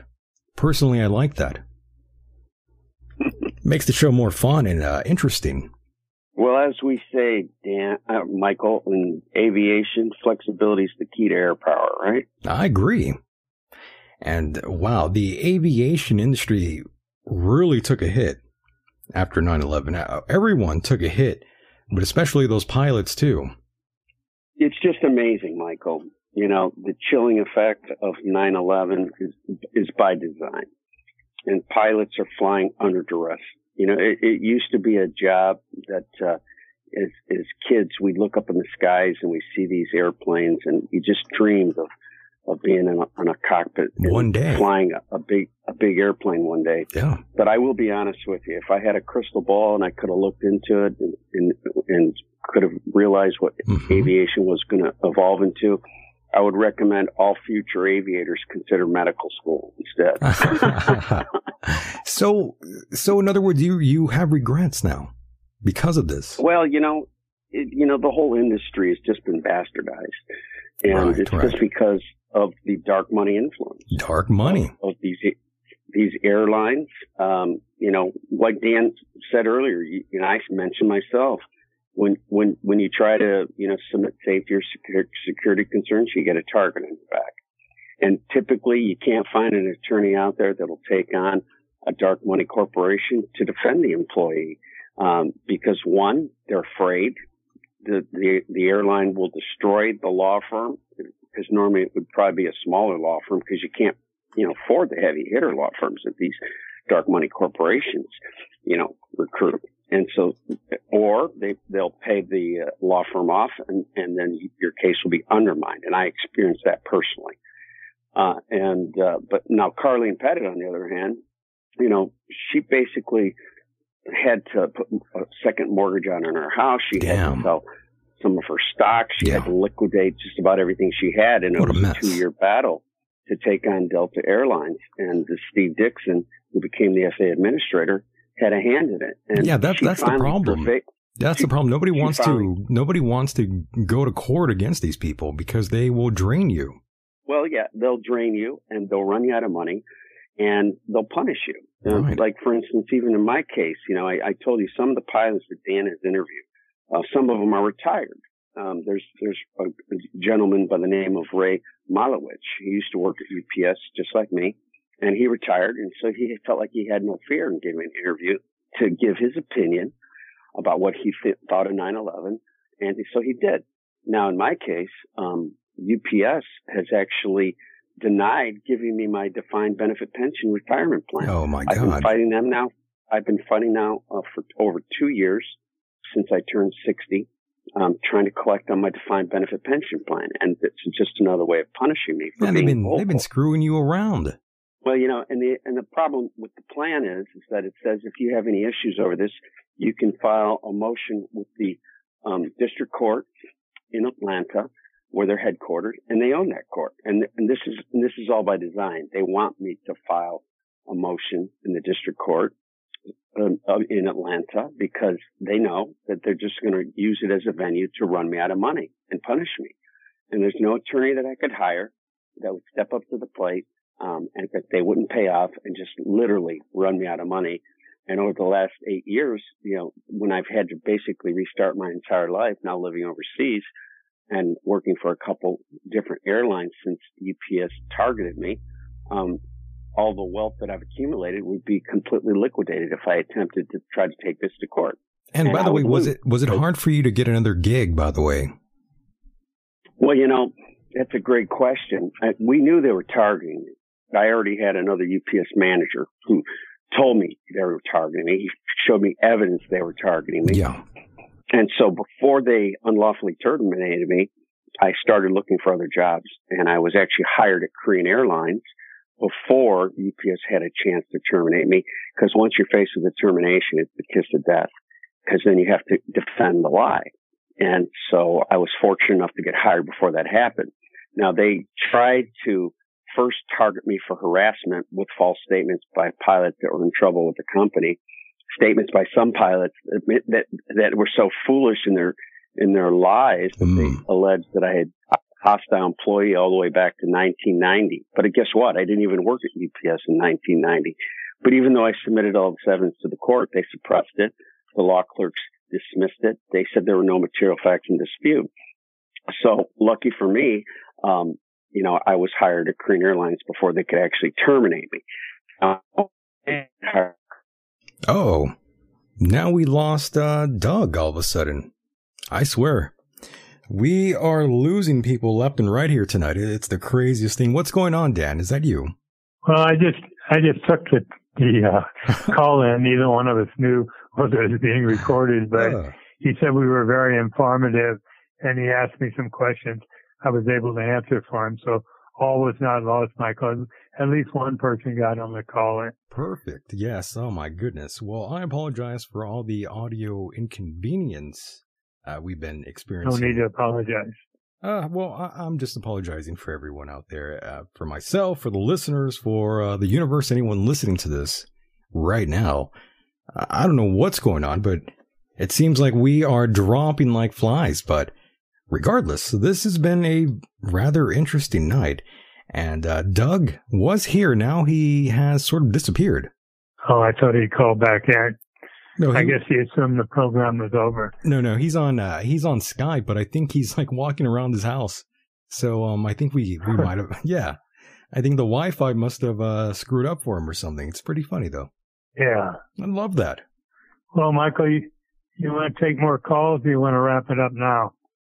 Well, I'm willing to take a call, but I mean, we had someone try to call in and I don't know exactly what happened to them. So we probably shouldn't take any phone calls here tonight. And, Doug is gone. Doug, okay. Yeah, Doug just disconnected. I think something's going on over there in his house out there in Germany. Yeah, well, he woke his wife up. Maybe she made him hang up. That's probably what it was. Guten Morgen to all of our German listeners out there. I know it is the morning time. And Dan, I do want to thank you for, spending some time with us here tonight. It's been amazing. Well, thank you. Thank you, Michael. I appreciate the opportunity to be on. Absolutely. Absolutely. I just... It happened again, folks. We were cut off. Oops. Oh, there he is. Dan, is that you? Yeah, 9/11 Hollywood. Oh, my God. Doug? I believe... Dan, I believe we also have a caller here on the line. It seems like we... Oh, okay. Yeah, it seems like we sort of crossed lines here, but it doesn't matter. Caller, go ahead and give a question here for Dan. Yeah, hi, guys. I've been really enjoying the show, man, and thanks a lot for this. You've been doing the what? Oh, thank you for calling in. Oh, that's our Canadian friend. No wonder. I'm like, why is he so loud? And then I remembered, oh, yeah, that's our friend from Canada. He's rather loud. Sorry. Yeah, you might want to back away from the phone. You're right up in that speaker there, scaring us. Scaring me. Come on, you don't get scared, Michael Deacon. That's true. Go ahead. Ask away. I seen a lot of video of all the firemen just kept repeating themselves about hearing bombs going off every floor, bombs and bombs. What happened with all that firemen when others just talk? Hey, it's Ryan Reynolds, and I'm here with Keith, co-star of my upcoming film, If, only in theaters May 17th. Do you want to tell people the big news? All right, I'll do it. Sign up now and you'll get unlimited for $15 a month and 6 months of Paramount Plus Essential Plan on us. MintMobile.com/switch. Upfront payment of $45 equivalent to $15 per month. Unlimited over 40 gigabytes per month. Face lower speeds. Videos at 480p. Active Mint customers by 531.24 get 6 months of Paramount Plus Essential Plan. Auto renews after 6 months. Offer ends May 31st, 2024. Separate Paramount Plus registration required. Terms and conditions apply if rated PG. Just saying about the bombs. Yes. There's a group out there called... Lawyers for 9/11 Inquiry. Have you heard of that before? No, sir. A group of about 7 U.S. attorneys got together, and they gathered information from the biggest whistleblower organizations and individuals in the world, including firemen, and they created 57 evidence packages that they submitted to the U.S. attorney in New York, compelling him to announce creation of a grand jury investigation into their allegations that World Trade Center buildings 1, 2, and 7 were brought down by controlled demolition and not by jet aircraft impact damages or the fuel fires that ensued. And part of their evidence package was these firemen all saying what they heard, plus other witnesses saying the same thing.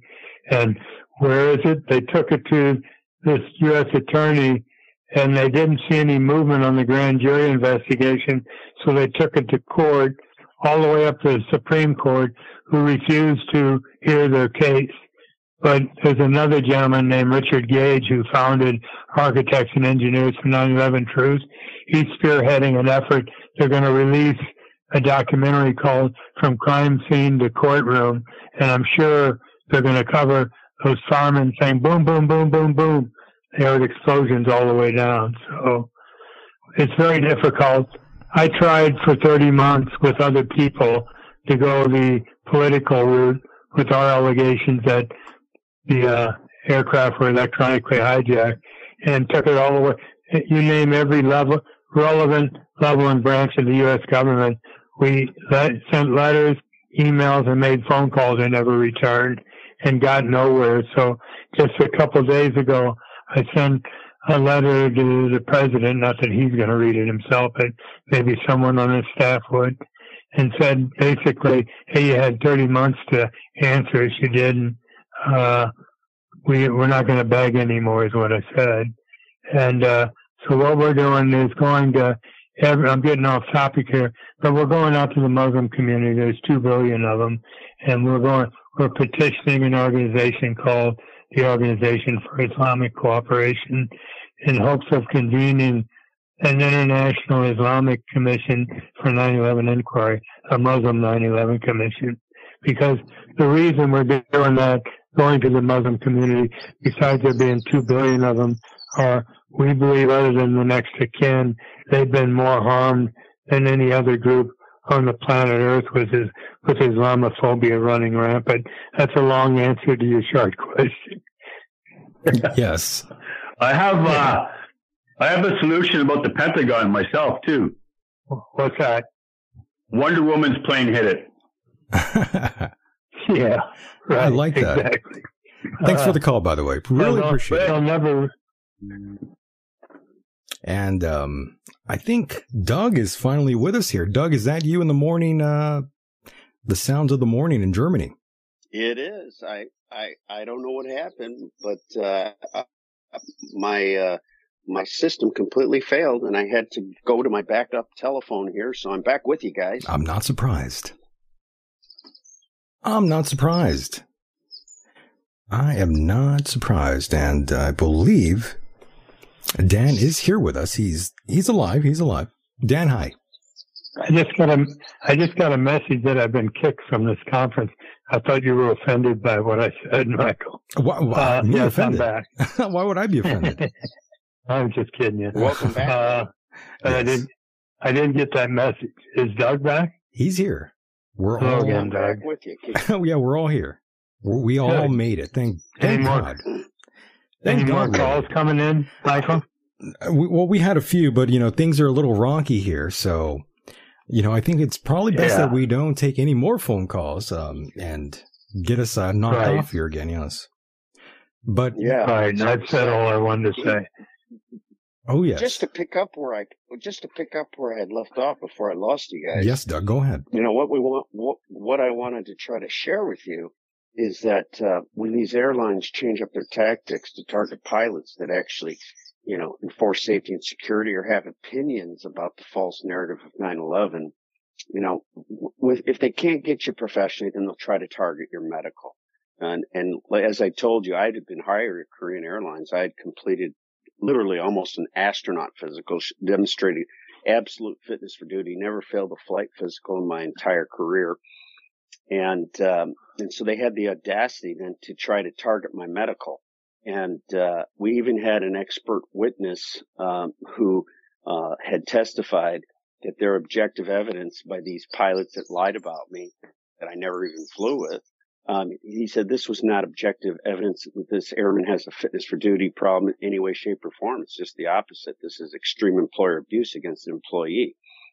And so every time we tried to use that evidence from an expert witness who was an expert in aviation medical examiner, in psychiatry, and also in the HIMSS program that I mentioned to you earlier, the Human Intervention Motivation Study Program, it was suppressed at every level, from the arbitration to the arbitrator not allowing our expert witness, but they allowed a crony doctor on behalf of UPS give a witness, but they wouldn't allow me to have an expert witness. And then when we took it to the U.S. Department of Labor and sent it to the administrative law judge, the administrative law judge alleged that he received a listing of exhibits, but this specific exhibit was missing. How convenient.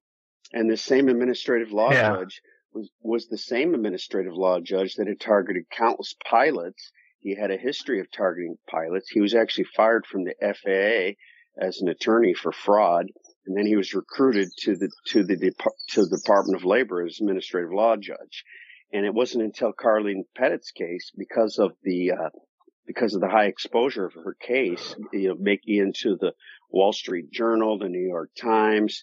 And the reason it got the exposure it did is because Steve Dixon was being nominated as the FAA administrator. And because of a majority, he was still confirmed, even though he shouldn't have been. But Senator Maria Cantwell on the Commerce Committee had brought all these things to light about Carlene Pettit's case. And so this judge knew that he had to placate public opinion, and he actually ruled in favor of Carlene, which she deserved it because she had an overwhelming case, just like I did. And just like Mike Protek and Carl Suring and Mark Estabrook and countless others. But he was forced to placate public opinion, and he ruled in her favor. And she actually won her case, and Delta tried to appeal the case, but because they exceeded the statute of limitations of the appeal, they weren't able to do so. Carlene is an amazing woman. She's an amazing pilot. She has a PhD in Safety Management System, SMS. She's wrote 8 books. She has about 8 different type ratings. She has thousands and thousands of hours of experience, and she's just an amazing pilot, an amazing person. And she has a blog also, Carlene Pettit, P-E-T-I-T-T. And there's also a YouTube video about her experience by Maximus.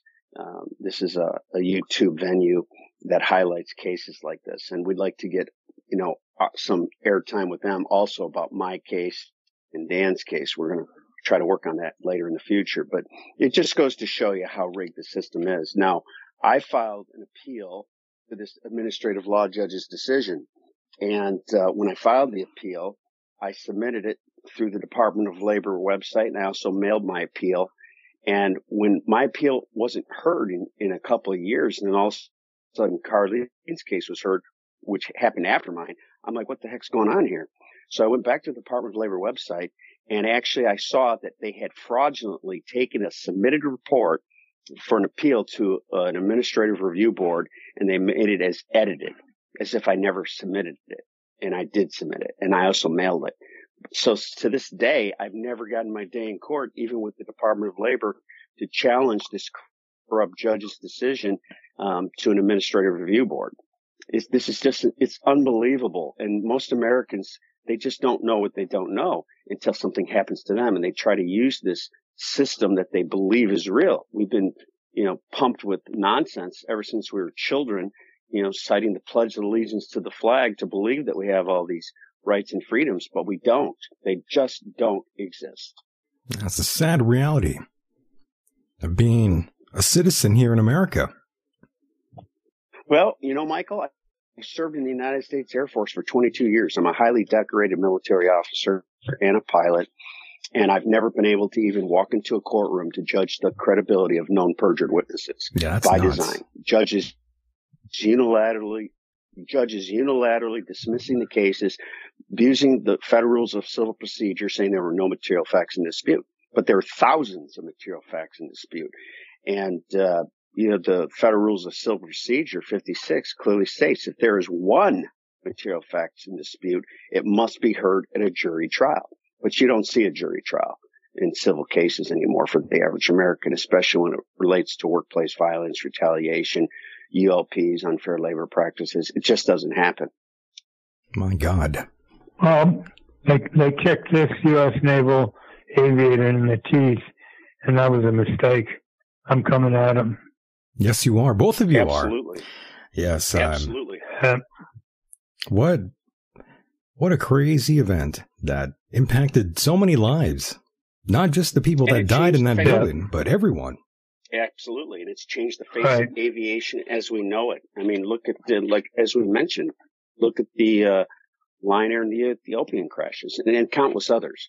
And whenever there's an accident or an incident, they'll always try to blame the pilot in one way or another. I'm sure most of your audience has seen the movie Sully and how they tried to set him up, just like they always do. You know, I had an engine failure in a Boeing 777 last year, and we were climbing through 17,000 feet, about 50 miles west of Dan's house. Believe it or not, I had dinner with Dan the night before in Islamabad, Pakistan. We had an engine failure. I immediately leveled the airplane off. I told the first officer to declare an emergency. I said, you tell them what we're doing. We're not asking. You tell them we're turning back towards the airport. We want a lower altitude, and we want radar vectors for the instrument landing system approach. And we ran through 5 checklists. We recalculated overweight landing data. We shut the engine down. I did a flawless single engine approach and landing, and there was no personal injury, damage to the airplane or property other than the failed engine. That was a mechanical problem with the engine internally. And the first thing they did when we got on the ground, they wanted us to go back to our original parking spot. And I says, no, we're going to have hot brakes. We need to go to an uninhabited parking spot. We want stairs. We want buses. I want crash, fire, and rescue to follow us. And so we went back to the parking spot that they reassigned us. And sure enough, we did have hot brakes. I shut they put the chocks on the wheels, and then I shut the motors down. They brought the stairs up, and before a single passenger got off the airplane, the aviation authority came on to the airplane, and there were 3 people, and they were wearing white coats, and they basically shoved a device in my face and into the first officer's face. And I says, what's going on here? She says, oh, it's our protocol. We have to give you a breathalyzer test, and we need to hurry because we need to take you to the other side of town to do your analysis and a blood draw. And so I stopped them in their tracks, and I says, wait a minute. I says, I respect your protocol, but you better respect the fact that I'm still the captain of this airplane, and we're still dealing with an emergency until every single passenger is off this airplane. I said, we have hot brakes, we have fuel in the tank, there's a crash, fire, and rescue vehicle right there. I said, we have post-flight duties, and I says, and we are not going anywhere until we accomplish this, and you are disrupting a flight deck crew in the performance of an emergency situation. I said, you can either remove yourself from this flight deck or I'm going to call airport security. And so they finally left the airplane. But the problem is they were looking for a way to target the pilots one way or another. And, you know, when we went to the other side of town and we did the analysis, before we left, I told the first officer, I said, take some bottles of water. He says, what do you mean? I says, take some bottles of water and drink up. I says, because when we get there, you need to fill that sample all the way to the top. And we're going to take a picture of it. Because, you know, the way these companies roll, whether it's Boeing or GE, you know, they'll pay off the test facility and they'll try to throw the result. Now, in this case, that didn't happen, but still, we have to protect ourselves and we have to be guarded at all times because they'll always try to blame the pilots. That's the problem we're faced with, and this is the reality of the chilling effect. Doug, I don't know if it's industry. Doug, I don't know if it's safe for you to be flying. I feel like they're going to possibly plant something on you. If not, plant a bomb in your plane. No, I don't think so. But not that extreme. Nonetheless, okay. You know, it's pilots like us that are out there enforcing safety and security, and we're the guys that are getting the job done. And we need more pilots like Dan and I to stand up and do the same. I agree. More pilots need to come forward. And, of course, you're not the only pilots out there who believe a lot of what you guys believe in. There's plenty of them out there. And they're lining up, Uncle. I couldn't hear you, Dan. Yeah, what was that, Dan? I said they're lining up to talk to us. They are lining up to talk to us. And Captain Mark Noah, I've said his name a couple times during the broadcast, Michael. Captain Mark Noah is a hero. And he stood up to the company and he told them, you can take your NDA and shove it up your ass. He didn't use those exact words, but that's basically the message he sent them. And now he had to hire an attorney. He has the same attorney Carlene Pettit has, and right now He's preparing his case. He sent all the information to the FAA. We have transcripts. We have audio files. The FAA is supposedly going to be conducting interviews. They interviewed Mark Noah. They're supposedly going to interview me. We'll see if it actually happens. But you just don't know who the big guys are anymore, Michael. What was that, Dan? Go ahead. Yeah. They try to delay this process so long that they run the litigant out of money, where he can't go on anymore with the lawyers. That's their game plan. Look how long Doug's case is drug out. Yes, they've been dragging that case through the mud for all this time. And it's ridiculous, really. I mean, Doug is not just some average Joe. He kind of earned his right. Well, the thing about it is, Michael, is you get these political operatives like Richard Blumenthal and there's others like him. They say every American deserves their day in court. Right. This is just rhetoric. No American, they will sequester the truth. They will make sure that you don't get your day in court. You can't walk into a courtroom these days. And even if you do, it's a rigged fight. It's already preordained what the outcome's going to be because they know who's paying them off under the table. I had a friend of mine years ago. Can you still hear me, guys? We hear you. Can you? Yeah. Okay, because I think my earbuds are warning me they're about ready to power down. I might have to go to voice. One of my good friends years ago told me when I shared my story, I reached out to him. He was a victim as well. He told me, he says, Doug, they're rotten to the core.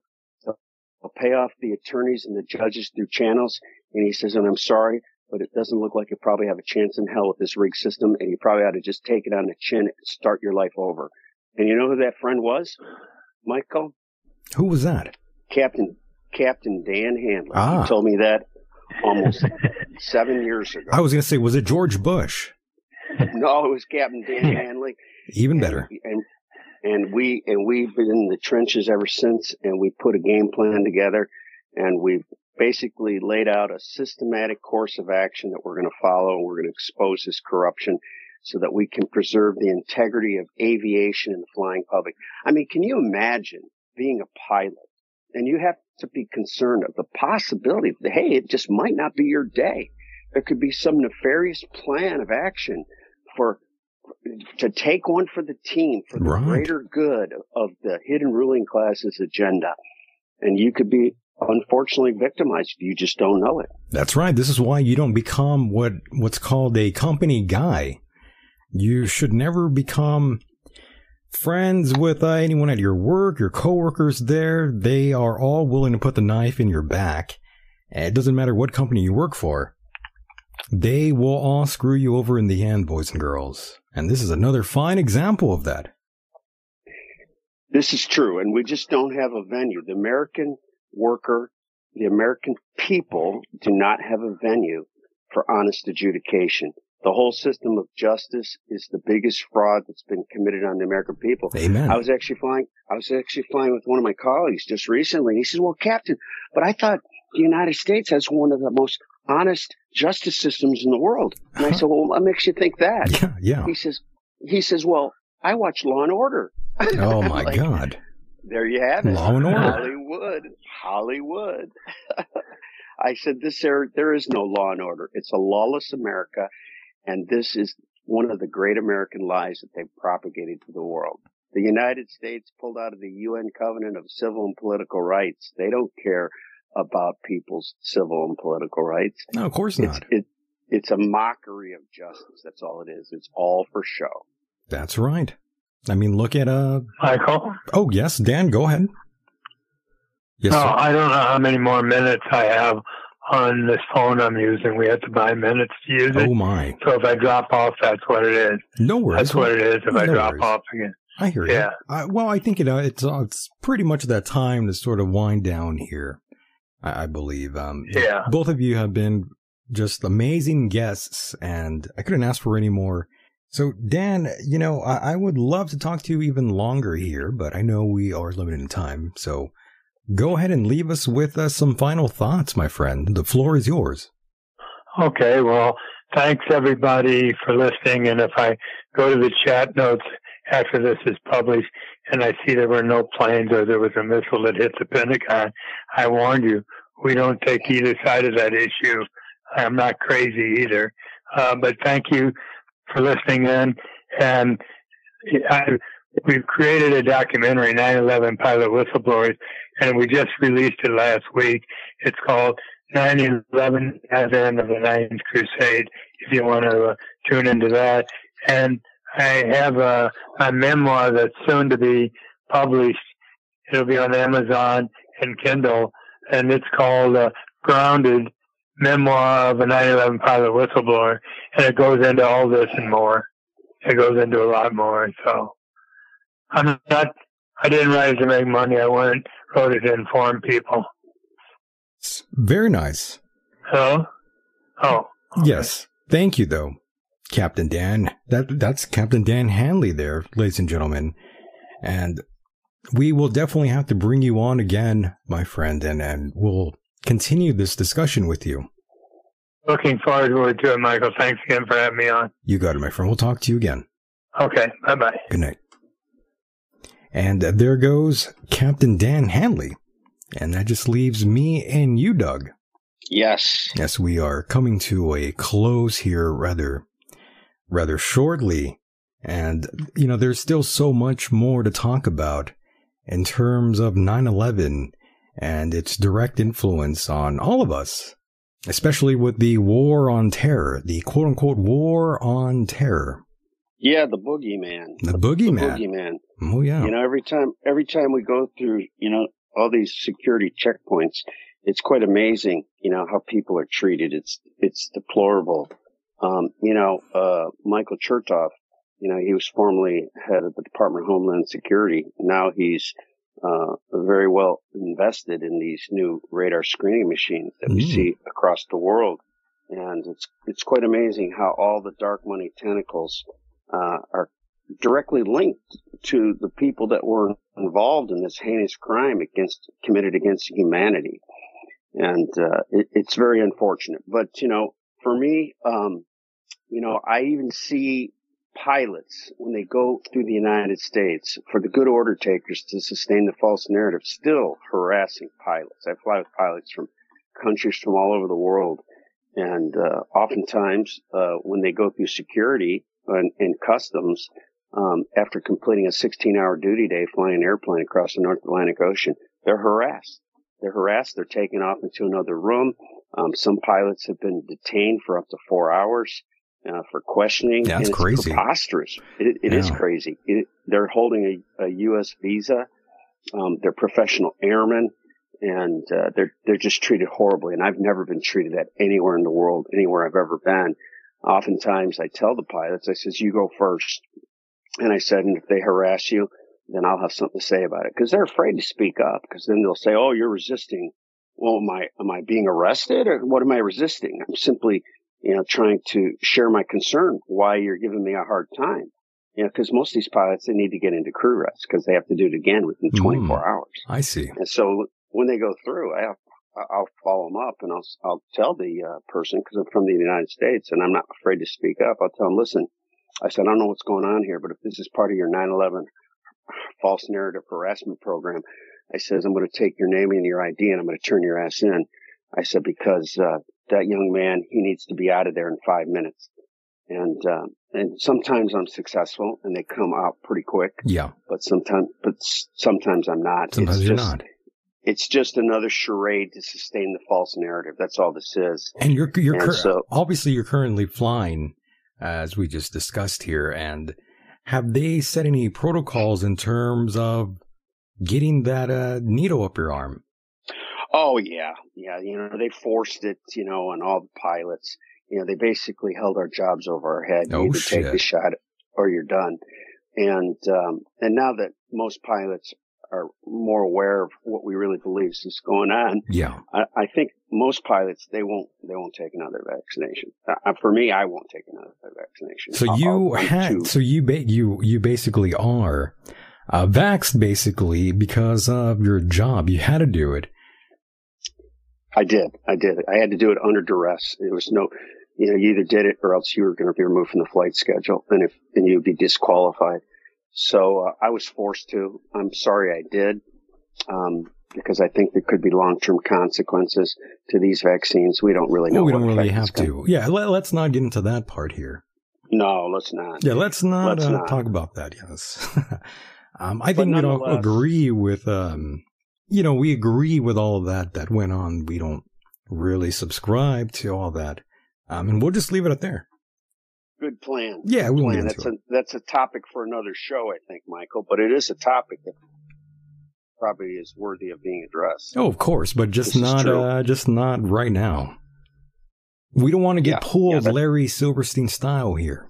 No, of course. Well said.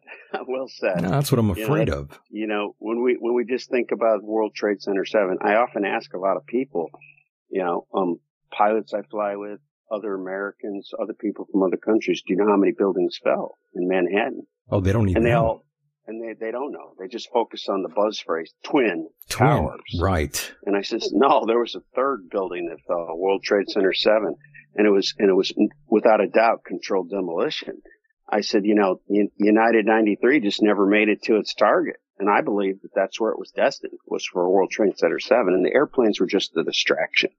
As aircraft engineers and even architects and engineers of high-rise structures with Richard Gage, as you know, architects and engineers for 9/11 Truth, they said it's virtually impossible for that to have happened. And even, in the European Union, a lot of people here in Europe, they said when they saw that third building fall, they raised the bullshit flag. They said, no, that's not possible. And as you know, they dispatched a research team from the University of Copenhagen, Denmark. Professor Niels Harrit was the lead investigator. And when they went to all the sites and took soil samples, they found mass quantities of Turpex, which is nanothermite. Right. It's a highly explosive incendiary. It burns through metal like a hot knife does through butter. And so, to not raise concerns, and then the building falls 8 hours later because the distraction never made it to its target. Come on. I mean, we were born at night, but not last night. I mean, exactly. It's early in the morning in Germany, but come on. That's right. That's right. And we heard multiple explosions. Well, not me and you, but that was what was reported by the first responders and police officers and just normal everyday people running around there. They heard explosions over at the Twin Towers and, of course, over at the World Trade Center 7. Building 7, a 47-story skyscraper, by the way, not directly hit by an airplane, mind you, just somehow magically collapsed in the late afternoon on September 11th. And plummeted into its footprint. And NIST, the National Institute of Science Standards and Technology, they allege that it was due to office fires, from the Twin Towers falling. And it's preposterous. Richard Gage is an amazing guy. And he's been here. He's a good guy. Yeah, over 3,000 architects and engineers who are experts in their field said it's impossible. Now, how many of those architects and engineers gave witness testimony at the 9/11 commission hearing, the 9/11 commission hearing? To my knowledge, not one. Yeah, I was going to say, I don't think any of them. Any experts that try to voice opinions, is labeled a conspiracy theorist. It's preposterous. Yeah.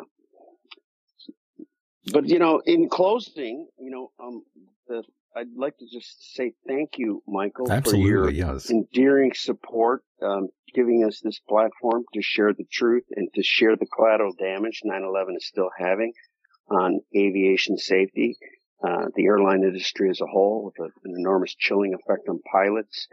And it's guys like us that we're trying to continue our legacy of professionalism to protect the safety and security of the flying public, and that's why we're here. I agree strongly. Yes, I'm with you. I acquiesce. And Doug, it's always an honor and pleasure to have you here, my friend, and we will definitely do this again on the other side, and we'll get into all kinds of things here. We'll get further into this discussion and the events of 9/11, whether or not our government had prior knowledge, which obviously you know the answer to that. Foreknowledge and warnings. Of course, there were specific warnings or intelligence that we had received from multiple government agencies around the world prior to the attacks that morning. But again, that's for another day, my friend. That's true. And in closing, a quote from Desmond Tutu, He said, if you are neutral in situations of injustice, you have chosen the side of the oppressor. And I think Dan and I, we hold these truths very close to our heart, and we will not be silenced in situations of injustice. And 9/11 was one of the greatest injustices of humanity. And so we'll close on that note. And Michael, once again, thank you to you and your listeners. You got it, my friend. We will talk on the other side. Sounds great. Take care, brother. Take care. Mahalo. Oh. There you go. And there he goes, boys and girls. That was Captain Doug Greene. And of course, Captain Dan Hanley, you also heard here this evening. Both of my guests were tremendous. And yeah, foreknowledge and warnings. There were plenty. There were plenty. So much happened that insane Tuesday morning, boys and girls. We haven't even scratched the surface yet here. We didn't even get to talk about the role of Saudi Arabia. Oh yes, the Saudi government definitely had links to the 9/11 hijackers. The feds, they had links to the so-called 9/11 hijackers. If only we had government transparency, boys and girls. But we don't. We may never know what happened completely. And of course, no one really talks about the weird behavior one George Bush. Do you remember that shit? Do you remember him in the classroom with all the kids? That was a little weird, right? It seemed a little pre-planned. It seemed orchestrated. In my opinion, it seemed a little suspect. We haven't even talked about bin Laden. He had been dead. He had been dead for quite some time. So they say. But somehow, they buried him at sea, which is also bullshit in my opinion. So much happened. Yes. Dr. Strangelove. Yes, weird gay Bush chat. I'm not sure what that means, but I agree. I agree with you. I agree with all of you out there. Yes, and the dancing Israelis. I remember that too. I remember a lot of things. And caller, go ahead. You are live on the air. Hey, Michael. It's the depressed Hawaiian. The depressed Hawaiian. You're alive. I tried to call in earlier, but I think something happened, and I ended up having my own separate conversation with Captain Dan. Yeah. Pretty cool. You guys were talking amongst each other. Yeah, so that was pretty nice. awesome. But I don't know if you guys didn't hear anything that we said, did you? No, we couldn't hear you guys. I don't know what happened. Tonight was just a very weird night in terms of audio. Yeah, it was. It was rather gay. It was very gay. But hey, we're here. We're here. Sorry, Yeah. I know you're trying to wrap it up. It's okay. I'm just glad you're alive. I mean, a lot of people were wondering what happened to you, and if you're safe, if your family's all right, what the hell happened, man? Well, I appreciate all the concern from all your viewers and yourself. I feel really special. I mean, like, to have such a vast following out there. Yeah. I didn't know I was so loved. People like you. Appreciate you guys checking to make sure I'm okay. Yeah. Fortunately, I live on Oahu, so we weren't impacted by the fires. Nice. Okay, good. Yeah, man. But I know that's a whole separate conversation. That's okay, though. I mean, but a lot of people are wondering, your thoughts and opinions on the whole Maui situation, and if you know anyone who was directly impacted by the fire.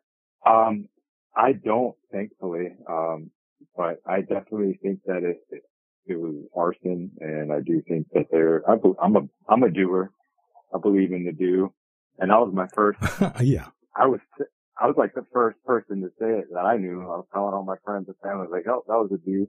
And I posted a link on one of your videos, about it was a local news article here back in February, right after the mysterious Chinese balloon. Yeah. People were spotting these strange laser beams over the island of Hawaii being shot down in the middle of the night.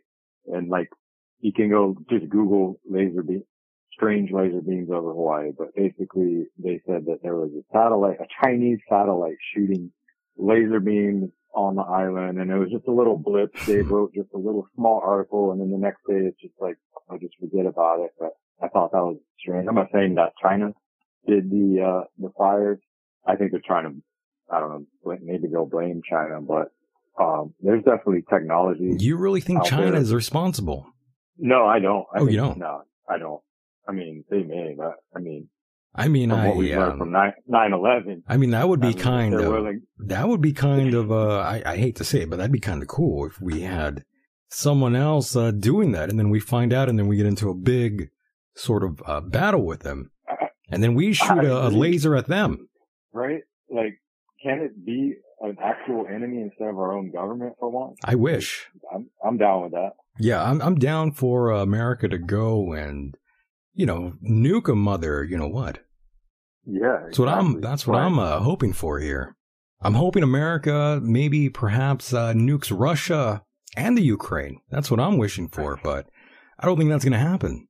I would put Israel. Israel's on the top of my list. Well, you might get arrested now. I know. I'm probably going to get my door kicked in now. My dog. The ADL is going to be looking for you, by the way. Yeah, definitely. Yeah, they're going to want to talk to you. I'm surprised they haven't. Yeah, you got to be careful saying that. I do apologize. Yeah, they're going to be knocking at your door. But I was going to tell you, man, I don't even know. I could go in so many different directions, but for 9/11, one of the reasons maybe why I'm a depressed Hawaiian. Yeah, why are you a depressed Hawaiian? Well, there's many reasons. There's many reasons. Okay. I mean, I guess there shouldn't be a reason. I shouldn't be. You should be happy. You're in tropical paradise. A lot of people would love to be there. Lots of homeless people would love to be there instead of down Skid Row in Los Angeles. Well, they send them all here, and that's one of the reasons why I am depressed. Really? Or why I always talk so badly about Hawaii. Now, you and Mike used to think I was crazy. Yeah, well, then you lost your mind. I know. After seeing this fire and the way our government here handled it, or probably started it, I mean, this is all the kind of stuff that I've been talking about for so long to so many people about how incompetent and corrupt it is here. And it's just, I mean, you walk down the street and you're like stepping over homeless people. They're just like hunched over, injecting themselves with drugs. Like, it's just like becoming a third world shithole here, for lack of a better term. You got that ice problem out there. You got nice mountains and the ocean here, but hey, I watch a Dog the Bounty Hunter. I know. Right. It's pretty much Dog the Bounty Hunter, man. But that's real. We can't even put out a fire. We don't even have fire or water in our fire hydrants. You guys don't even have fire hoses out there. Yeah, no. This whole thing stinks to high heaven, and the people here, they're going to just continue to put up with it and continue to vote Democrat. Like, it's, I mean, not that I don't even believe in the party system, but I do hold the Democratic Party of Hawaii responsible for You hold them responsible for that. Absolutely. And then I don't know if you saw our governor here, Josh Greene, passed an emergency housing resolution 3 weeks before the fire started to basically get rid of a bunch of what's it called, like guidelines or restrictions, basically fast track commercial development. So now, like, all these environmental procedures that you're supposed to follow, they got rid of that 3 weeks before the fire. Isn't that happened. Funny? It's just a little bit suspicious, in my opinion, but there's so many questions to be asked. This is why we all want government transparency, but that's never going to happen. That's just a nice thought. Yeah. But it's not reality. It'll never happen. Unfortunately. And, furthermore, a lot of people say, well, where's the smoking gun in terms of 9/11? In terms of anything, everyone wants to know where's the smoking gun?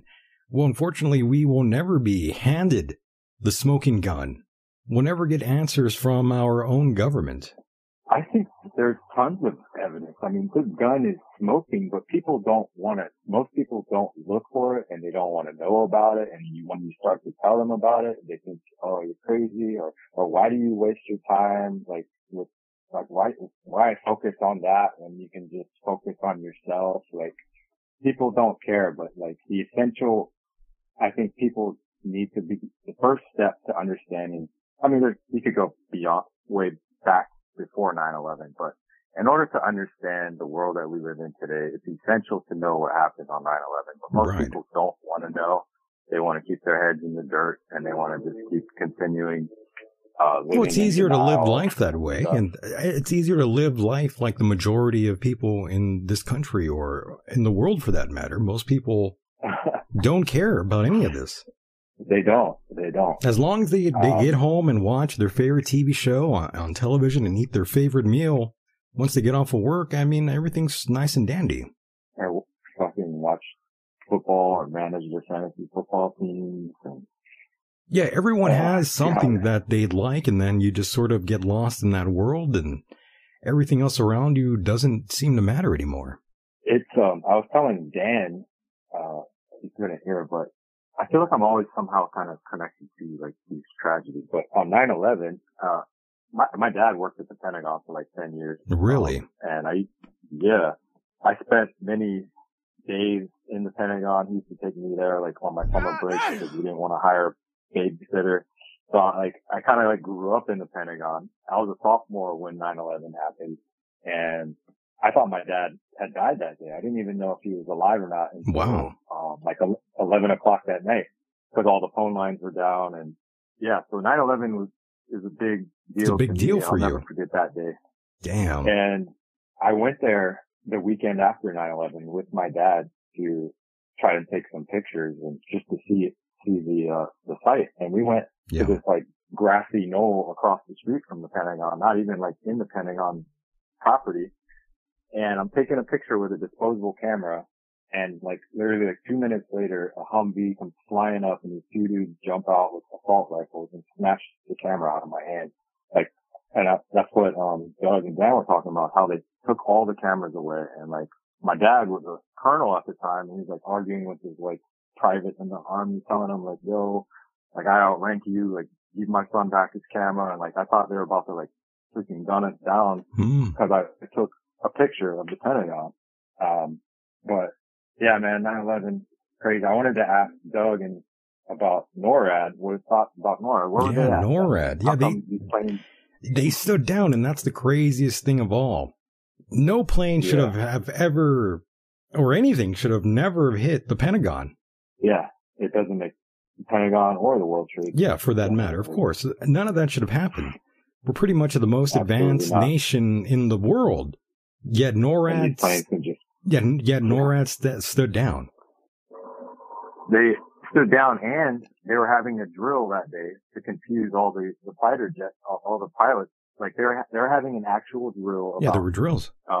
Intercepting hijacked planes that were supposedly flying into buildings. Like that was the drill.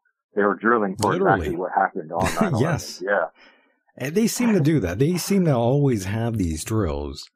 And of course, there was a drill in Chicago in relation to what we experienced a few years ago, and we'll leave it at that. Yeah, there's always like these drills during the active shootings and whatnot. It's a really convenient thing, yes. It is a good way to distract, and they can also they can film footage from one scene and use it and try to make it seem like it's the real thing that happened. And yeah, man. But I've been meaning to call in. I've been like having literally the worst year of my life. Like, well, I'm not gonna. The worst year of your life? Why? I am the depressed Hawaiian, man. Well, what happened? My girlfriend's been sick. Your girlfriend? She got COVID. What happened? Yeah, she got blood clots. I want to say it could be from the vaccine. Oh my God! Don't say that. Yeah. Allegedly. Allegedly. There you go. She's been, dealing with a lot of health problems this year. And then in May, my mom got hit by a car. So oh my God. Yeah, dude, I'm cursed, man. Dude, your mom got hit by a goddamn car. Yeah. Oh my God, you're breaking my heart here. And so that's why I've disappeared, because we're in a different time zone, and oh my god! And I don't know if you went off the air for a while because yeah, I heard because I was always checking, and I was a little injured. Yeah, I had or something, right? I hurt my back. I had to take some time away, and I'm still not 100%, but I'm almost there. I'm getting a lot better, but yeah, I haven't been quite the same. But it does not. It doesn't compare to what you went through, my friend. Well, you just need to take some opioids, and you'll be good. Well, I have taken nothing. I've gone through the pain like a man. That's good. How'd you hurt it again? You were getting out of the chair? I was sitting down like an idiot. And I had sat down like an idiot for the past several weeks, sitting down, leaning all the way back, and I'm one of those open back chairs, and I pinched the nerve by, I'm like leaning all the way down like an idiot. I don't know what the hell I was thinking, but I did that repeatedly. And then one day I try to get up, and my legs were falling asleep. It was the weirdest sensation. It ruined me for a good month, basically. But I did not take anything for it. I wanted to feel the pain, and I sure did. And you didn't smoke any crack? Hell no. I wanted to feel the pain. I wanted to feel the depression. I wanted to feel like I was nothing. And that's exactly what I felt like. I even got depressed for a minute there. It is depressing when you're injured and you can't do anything. Live your life normally. Yeah, so I was like a hostage in my bed, basically. Damn, that sucks. It's all right, though. I hope you're doing better now. I'm okay. I fought through it, and I stretched out. I did more stretching than a pregnant woman. So I'm all right. You know, I went through it. I dealt with the pain head on. You laughed. You cried. I laughed. I cried. No doubt. I was hurting. I'm telling you.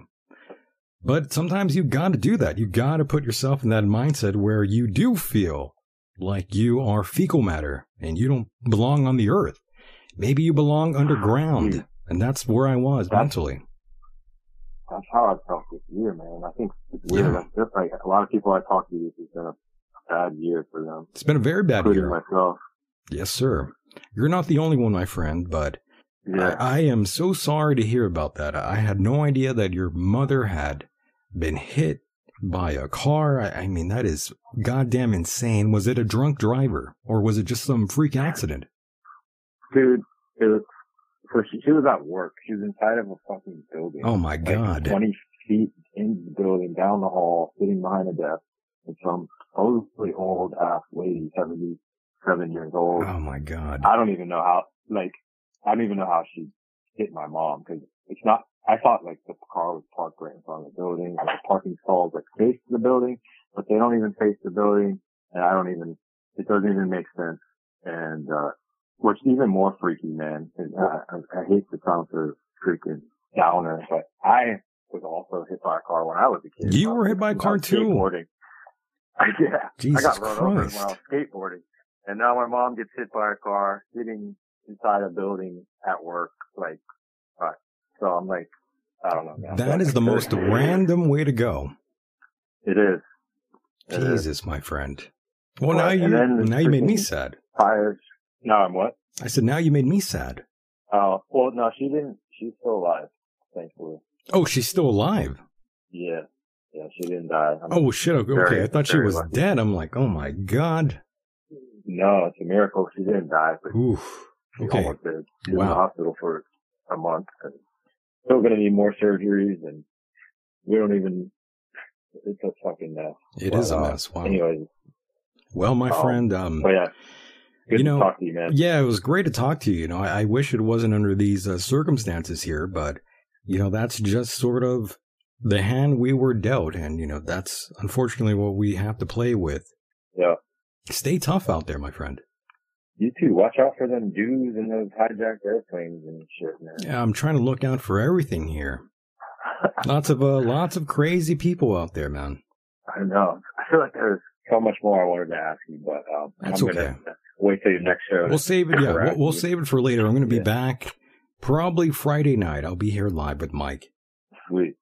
I'll definitely be tuning in then. You got it, my friend. Well, Jesus Christ. I wish I could say more to you, but, you know, I kind of can't. I can only just say, you know. Dude, wish the best for you and, continue forward, my friend. Stay strong. Your show, honestly, man, I was like, those 4 months, I kept going to looking for your channel because, like, literally your show brings me joy. And thank you. I love I try.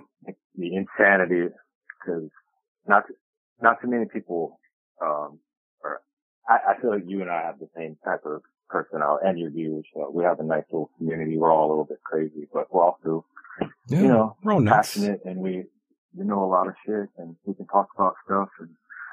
But yeah, my point is you don't have to say anything. Your show is my therapy. So I appreciate what you do. Amen to that. It is for me too. I can't stay away that long from my own show.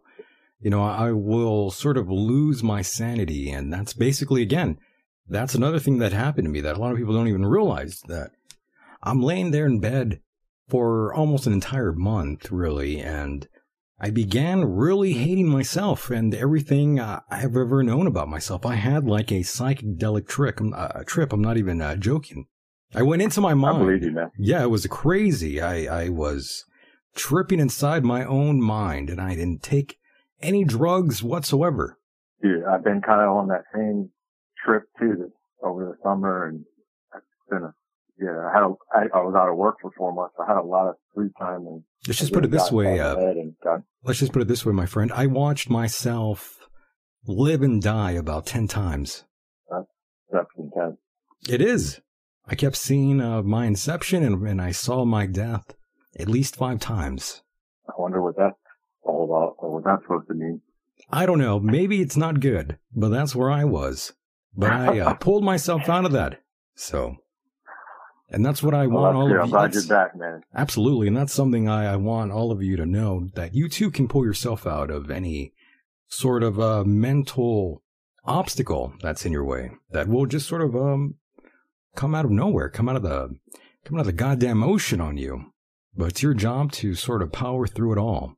And I know all of you will, because you are strong and you're smart, and you all do the right thing when it matters. And you too will do the right thing when it matters, and you'll get through any of these issues you got going on. They will be a thing of the past eventually, my friend. Absolutely. Oh yeah, stay strong out there, my friend, and I'll talk to you again, hopefully Saturday if you call in. I will. I definitely will. You got it. If you ever disappear again for more than a month or a couple weeks, I'm gonna call this number. Call this number or call the president if I go missing. I will. You got it. I was worried. I was like, life couldn't get any worse, and then you disappear. I was like, Jesus, I'm about to end it all. Don't do that. Yes, don't end it all yet. We still have plenty of shows left, so don't go away yet. All right. All right, my friend. Take care. Thanks for taking my call. You got it. All right, you too. Take care. Love you. Love you too. Take care. And there he goes. That was our friend from Hawaii. And yes, it's 1:35 in the morning. And yes, that is in fact pretty amazing. I'm glad you stayed up. I'm glad all of you stayed up and hung out with me here. I know we had some trouble. We had our ups and downs during this program. It was a roller coaster of a ride. It's basically what I like to refer as a bit of a rattlesnake. There we go. I like to refer to it as a bit of a rattlesnake, and that's what we got here tonight. Yeah, it was pretty goddamn wild. But we pulled through. And see, that should be a metaphor for you guys. In life, things go off the rails. Things don't go as planned. And that's what life is all about. It's a endless cycle of obstacles. That's what life is. East Coast here, yes. Much love to all of you out there. Yes, I want to thank all of you guys, all you great people out there, men and women out there on YouTube. This is your first time hanging out with us here tonight. Don't ever be afraid to call in. This is a interactive show, a call-in show. And you too can get involved. Write this number down. You might need it next time. 424-666-2425. Commit that to memory.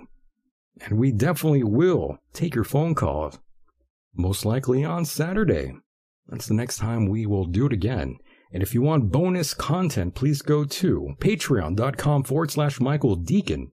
And we have plenty of episodes there for you. That we do. And again, first-time listeners out there, please subscribe to us here on YouTube. And of course, those of you who take us on the road, which I love, take the show on the road with you. Don't listen to radio or other shows. Listen to mine. That's the best way to do it. Search the Michael Deacon program. Wherever you listen to podcasts, that's where you'll find this program. Pretty simple. And of course, michaeldeacon.com. Sign up to the newsletter. Never miss a goddamn show. Live show Saturday. I got a lot to say about Canada. That's what Dr. Detroit is saying here in the chat room. And as we wind down here, folks, talking about 9/11 here, we definitely will be remembering that fateful day for the rest of our lives. We honor the memory of those who perished, no doubt.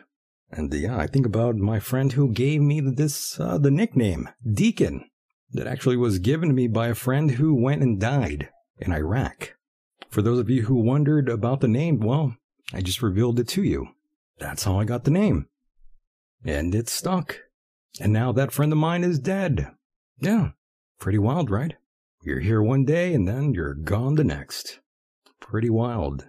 I definitely want all of you to remember this evening here. Remember all the things we talked about here. Yes, commit all this to memory, boys. Oh, yes. My. What a time to be alive. And pretty much, this is the end of the year, basically. It's almost the end. Can you believe it? I know I can't. Holy shit, time has really flown by. Oh, yes. And for those who are wondering, it's extremely hot where I am. Even at this hour, I'm like sweating bullets, and it's the dead of night here. It's 83 degrees right now out here. And of course, the highs were in the triple digits. Just another beautiful night in El Centro. That night sky. And all that beautiful humidity that rivals Florida. Michael, your voice is amazing. Well, thank you for that. I really do appreciate that. But yes, it is now that time that we sort of drift off in the night. Yeah, it's 10:40. That means it is that time to let you guys go here.